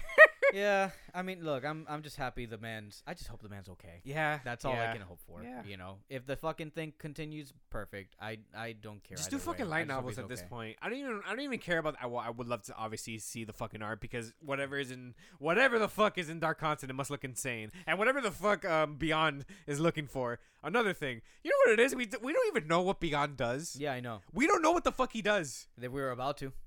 That There's was the problem. one picture. There's one promotional picture of Beyond looking menacing as fuck with a golden hand. I know what you're talking about. And he's implied to be stronger than Netero by know. his name. Yeah. Beyond Netero. Raul. That's some JoJo shit though. That is so Literally, funny. Literally. Oh man, Oh man, I love manga. I love the Japanese. Those great. Japs, man, they're great. fucking great. They're fucking really great, are, man. man. Oh, dude. JoJo's great. No, yeah, JoJo's great. We will Hunter x Hunter's continue. great. We will continue talking about JoJo when it comes back in January. Yeah, probably in part like 6. 3 months. Yeah. Yeah. By the we'd probably already have read. Probably. Oh yeah, no, we're for probably sure. already in parts. You and me will probably be already in part 7 by the time. Which is part 6 comes fine out. because Yeah. I mean I already know I've read it already. It's just like I like rereading it. You Part know? 6, Yeah, it just came at a busy time for me. Like I couldn't really finish it in time. Yeah. You know, before the anime started. But fucking great. Yeah. Yeah, it's really good. Hopefully Hunter x Hunter comes back. Yeah, one no, day. you know what? Now I see why WB is sticking to being the people where it's like, oh yeah, this is our anime, because. Whew! Man, I can't. If we- I if can't we- fucking. oh. I can't imagine. I can't imagine how terrified the people at Dave Production must be thinking about doing Steel Ball Run. Not even that, man. Like, do you think they're just like shaking at the thought of just like animating all that shit? I don't even think they've gotten to that point yet. I mean, look, bad CG horses, I'll fucking live with it. I'm fine with that. Yeah. We already have CG showing up with some of the stands here. Too, Yeah, there's which a is lot of weird to CG, know. right? Yeah, Yeah. it's not bad. It's It's just not like bad. it reminds me of like what fucking what Mappa AOT. does with AOT. Yeah. But man, no, honestly, I think they're more worried about what the fuck they're gonna do with Bohemian Rhapsody when they get to that. Ugh. There is a That's the thing with Iraqi, bro. I don't want to say it. Okay, I don't want to say what it is. But there's speaking of like promo art, there's one God. specific promo art. I know. Let me Sorry, continue. we're almost done. There's my one. fault, by the way, I mean, I know. There's one specific promo art for part 6 that I think you know what it is because I try to repost it and I have that shit on my wall almost every time because I love it so much. It's my desktop, to be honest. That the only hint I'll give is that it came out in '99, but it is the most obvious '99 reference they could make with that promo art, and I hope they do it. I hope they do something related to that when we get to what the fuck What you're is talking actually about, going on in Bohemian Rhapsody. That's it. That's all I'll say. Oh God. I love that. I So love. I excited. love that we're now, Joe. Like we can officially say this podcast is certified bizarre. Oh yeah, no, for sure. Certified Because- Joe bro. Yeah, no, Like- 100%. Fuck yeah, I love it. Love it. Love JoJo. Love Yeah. it. Love it. Love it. You know what's the best? Okay, sorry. Last thing. Last thing. I'm so happy it's Never is. mainstream. And like the fan base is not cringy. Like it's become Ooh, mainstream. no. No. It's become mainstream, but it Let's- hasn't become Rick and Morty. That's what I'm saying. Whoa, hold the brakes there. Nah, buddy, you kidding me? Buddy. She, JoJo fans nah. are shit. I hate JoJo fans, and I am one of them. I'm okay with and them. I am one of them. They're not as bad as like no, they're bad. Like no, dude, they're bad. Rick and Morty and MCU fans. Man, they're dude. bad. Like a lot of people consider the JoJo fan base kind of like almost like the Star Wars fan base of the anime community.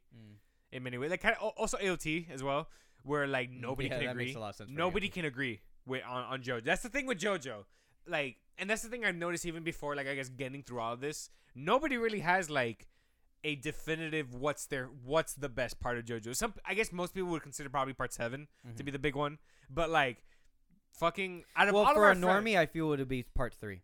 Yeah, that's the most, probably. That's the most popular part everybody gets into. I'd say part 5, probably.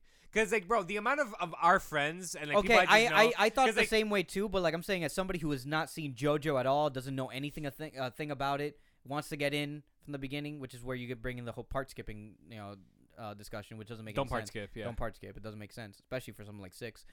Especially, yeah. Especially, like 3 is the one where everyone sees, oh, that's JoJo. Yeah. That's what I see it. I guess. Yeah. Even though 5 definitely felt like, oh, this is JoJo. I think it's because like Jotaro is the most iconic JoJo.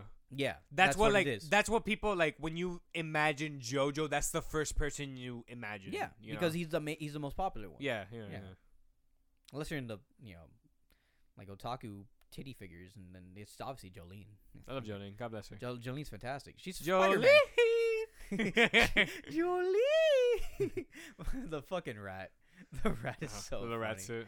Yeah. Oh, it's so funny. Yeah, that one. Oh man, it's great. Love it. Foo Fighters. That's my name. Marilyn Manson fucking rules, dude. That really is like the hardest stand so far. Yeah, it's fucked. Literally, dude. Whitesnake. I love Whitesnake. Oh no, Whitesnake has the coolest fucking design, man. No, I mean, look. No, I think it's Marilyn Manson. I just like the fucking crane being able to just rip your fucking guts out. That's fucked. Oh, it's so good. I love him. That's about Spider-Man. Yeah. No, that's more enthusiastic. Yeah. Because I do mean that. Yeah, I recommended Spider-Man Blue. Yeah. The American Nerds Book Club pick of the week. Written by Jeff Loeb, art by Tim Sale. Came out like 2002, 2003. 2002. Basically a retelling of how Peter Parker fell in love with Gwen Stacy. And it's basically a remake of classic Ditko, Stan Lee, Ditko, and Romita Sr. issues. And if you didn't know, this was also part of Jeff Loeb's Color series. With Tim Sale, too. Yeah, with Tim Sale, where the two of them explore kind of the loss of a loved one through these characters. And it's kind of depicted through different colors. This being Spider-Man Blue. We've also had Hulk Gray. Hulk Gray, Captain America White. Yeah, that was the last one, and then Daredevil Yellow. Yeah, and they all have to do with these characters handling a very real human loss and how it affects them and their outlook on life. And I guess question: have you read the other Color series? I've read bits and part of Daredevil Yellow. Okay. I think I read that like middle school. The biggest thing, and you could obviously that from the premise I've given, like you could kind of tell, it's driven by nostalgia, but not in a what's the word I'm looking for here? Not in a callous way. Not in an exploitative sense. Where this really is a story about how Peter Parker fell in love and how he lost that love. And just, recounting, how good and how simple those days were. I guess, like, the way starting, like, the way I want to start this is, like, I don't think there is a more dynamic and unique artist like Tim Sale. Oh, so good. Tim Sale is... Even today, dude. Even today, bro. It's just, like, he's one of those artists that have such a specific style and vision that...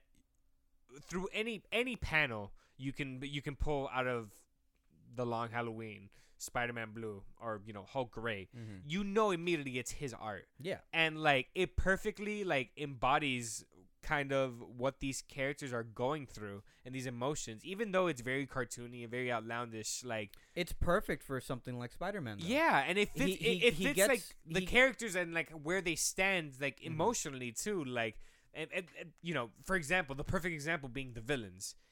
every single time Tim Sale draws Green Goblin, the Joker, or just any one of his villains, he draws them like borderline caricature to really like kind of give off just like the presence that's originally intended. But it excels like perfectly while also trying to be this halfway homage to Ditko and Ramita. Yeah, 100%. You know, like it feels like it's living in that world. It still feels like it's visually that same world, but it's Tim Sale's, you know, beautiful spin on it that just makes everything more dynamic and more like I guess it's so ingrained to the bloodline of Marvel that like Tim Sale is like a gold standard when it comes to specifically Marvel art. As much as I love The Long Halloween, I feel like Tim Sale's art like perfectly captures like what like Steve Ditko and like Stan Lee were trying to do back then. You know? I think it's the best when it's in this book because like nobody can draw a better Green Goblin than Tim Sale. I'd make the same case for something like Spider-Man too, because he is able to make Spider-Man in concept is a weird character to draw. He's supposed to be lanky and abnormal, like he's supposed to be Andrew Garfield. Yeah, in a way. Like Andrew Garfield, yeah. No, but like he's supposed to feel weird. Like that's always been the approach Ditko has brought into it ever since the character was created, and Tim Sale is able to make that in a way where it doesn't feel too outlandish, but just enough where it's like this is the good mix of like 60s cartoony Ditko while also being, you know, like this is definitely a unique take on Spider-Man that is not that doesn't feel outlandish. Yeah, and like it also like kind of caters to like, you know, Peter kind of being very awkward and weird, like you were mentioning, like even when Peter puts on the mask and he basically becomes a completely separate person with Spider-Man, there's still like you still get the sense from Tim Sale's art that like he's still kind of awkward when he moves, and he's kind of just like lanky and just like very clumsy, because that's kind of how Peter is. He has these powers and his spider senses, and you know, obviously like physically basically perfect, but like he's just such a fucking buffoon that like I feel like Tim Sale's art captures like Spider-Man's recklessness, especially when it comes to both his actions as a superhero and like his approach with like people in his life. It's like the virgin Archie Andrews and the Chad Peter Parker. No, like when it comes to like awkward looking teens. Yeah, dude. That are made to look awkward. I guess like, and one of the things I love about Tim Sale's art, we're just talking about the art. We're not even talking about the story at this point. But like, which is still pretty good. Yeah, no, amazing. Yeah, but like one of the things I love about Tim Sale's art that like, it's always able to know the tone of the panel and the scene. Like whenever we get the panels of Peter and Aunt May, and it's very tender, it's warm. Like it feels like also quiet, which is a nice thing. Which is, you know, obviously credits to Jeff Loeb's script.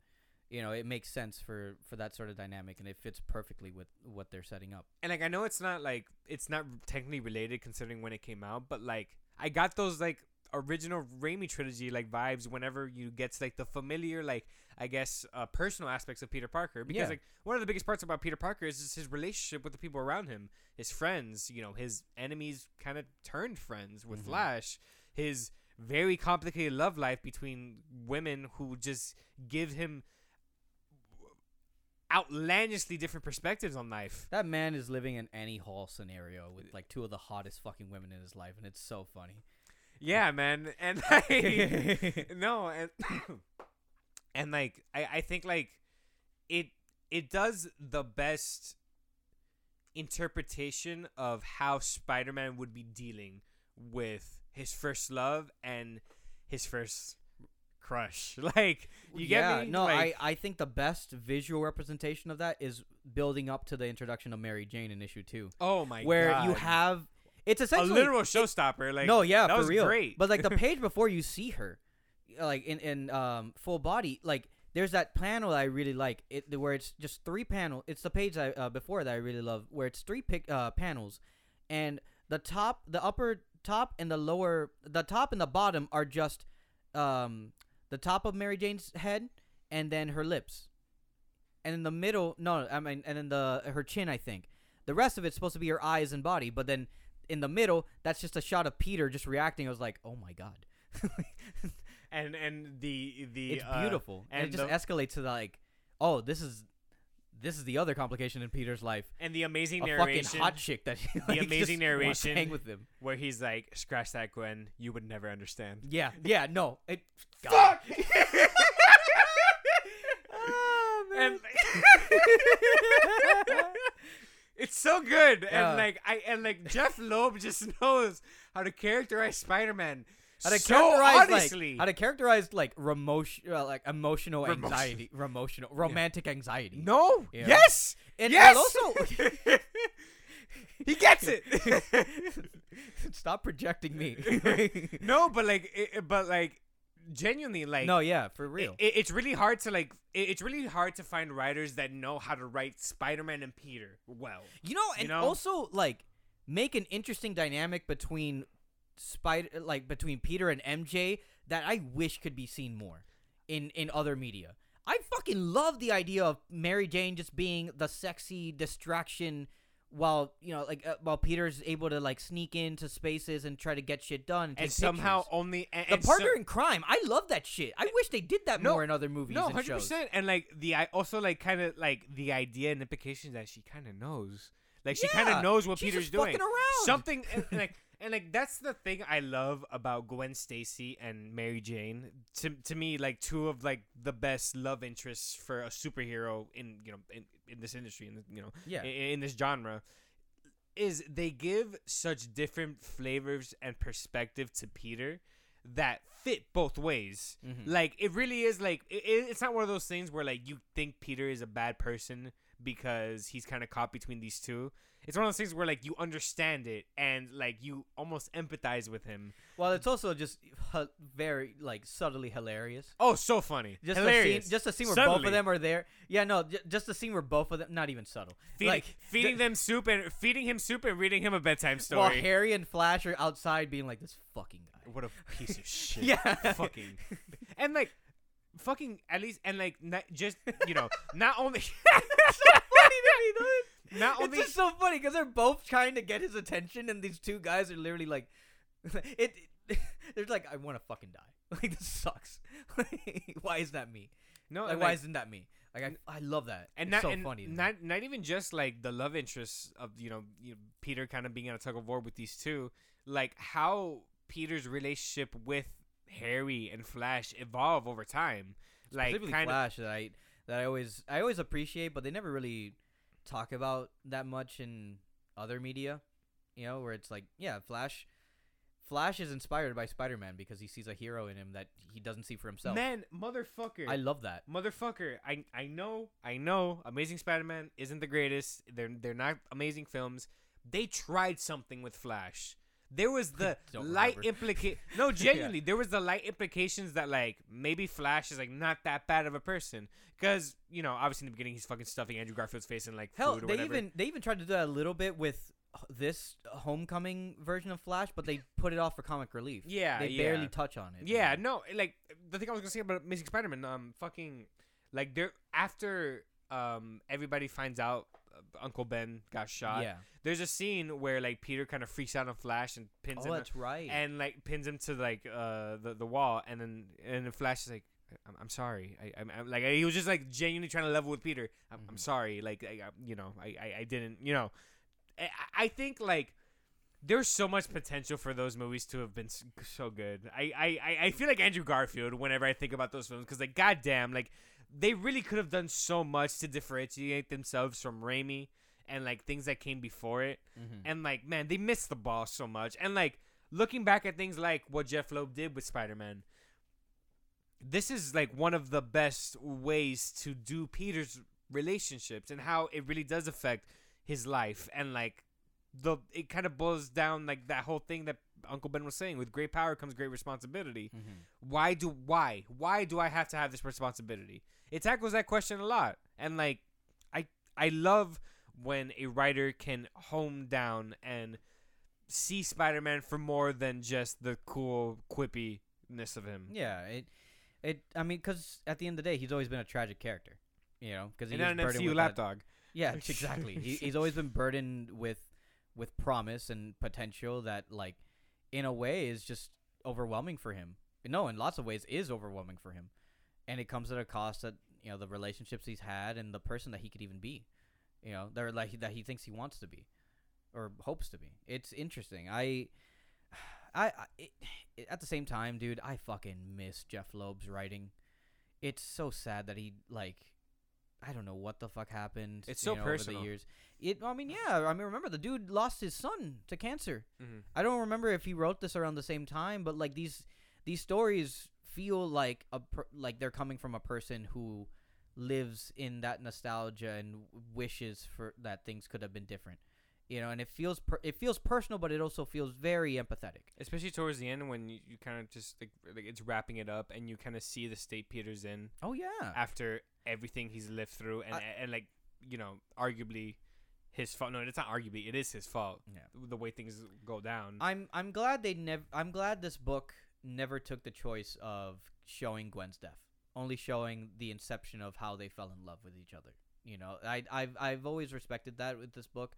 Because yes, you know the tragedy already. That's the thing. You know the tragedy. It's the most well-known comic book death in history. Yeah, it's why not just make a story where you focus on what the good times were, and how that love came to be.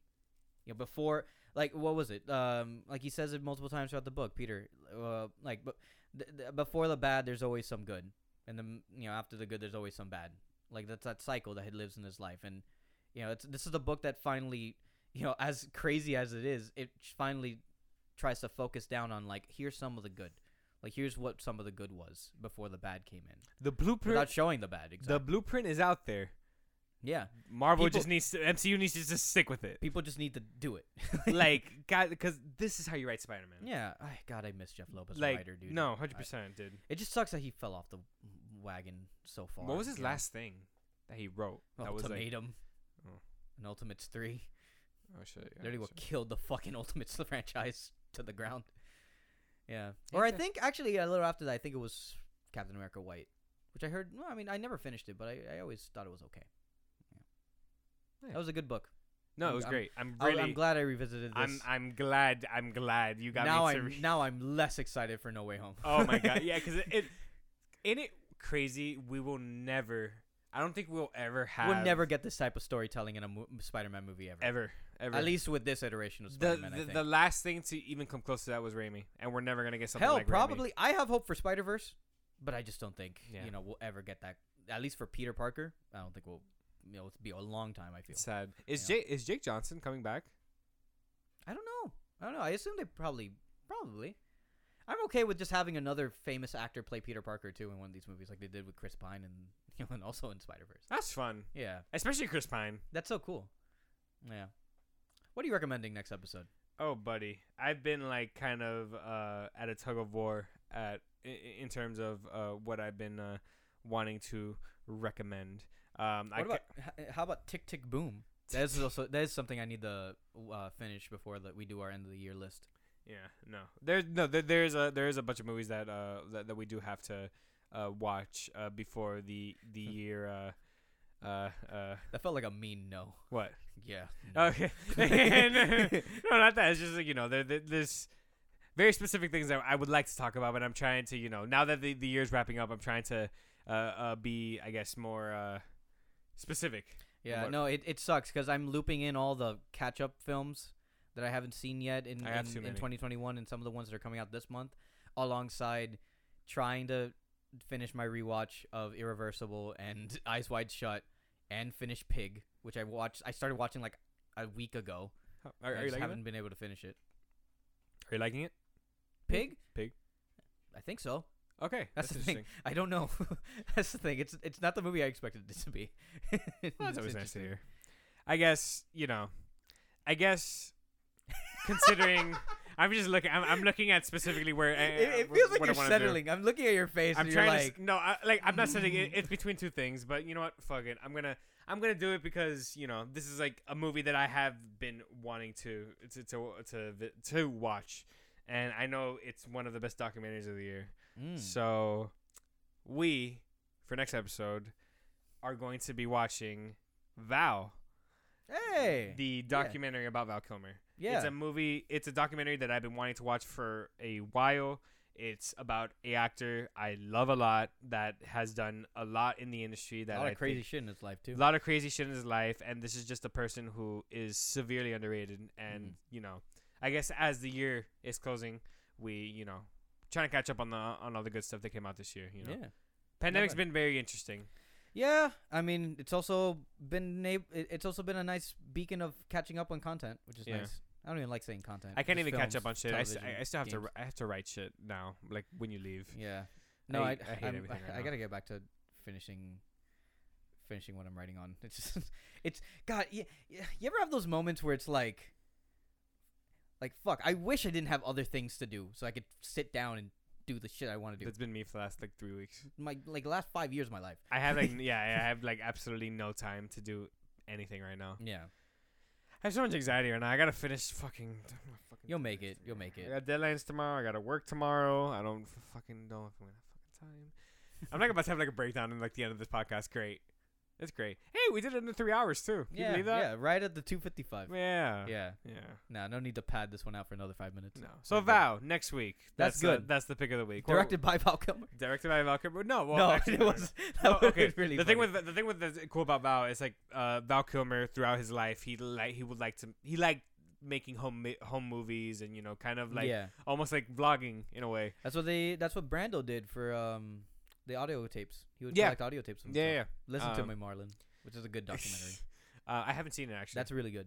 Val is directed by Leo Scott and Ting Poo, and it is out on Amazon Prime. Yeah. So nice. Really excited to watch it. Where can we find you, buddy? You can find me at Summer Cruz on Twitter, TikTok. I got another one of my videos muted. Hey. Man, fucking. It's a badge of honor, isn't it? Fucking hate the CCP. Instagram. And that's just about it for now. New episode of Consumer Report finally came out. I think it's the Shang-Chi one. I think that should be coming out. I think that's already out, actually, as of this recording. Go listen to that. They're Brady and Josh. They're fun. That's about it. Yeah. What about you? Where can we find you in the show? I'm trying to remember if there was something else I had to plug. That's why. I don't remember. That's why. You can find me at Vikram Kava on Twitter, on Instagram. You can find the show at American Nerds on Instagram and on Twitter at We American Nerds, where we post updates and tweet memes. Sometimes they're funny, sometimes they're not. Most of the time they're funny to us. Yeah, exactly. So that's our little thing. Yeah. And yeah, that's about it. Come catch me on Twitter Spaces probably Saturday night. I'll tweet out the exact date and shit. Let's see. Let's vent about Spider-Man together if it sucks. I'll join in and just give my angular comments. Okay, yeah, a little bit. Yeah. Can't wait for the toxicity to spew in that one for like the one person who does it. Yeah. All right, that's about it. Take care. Bye, y'all.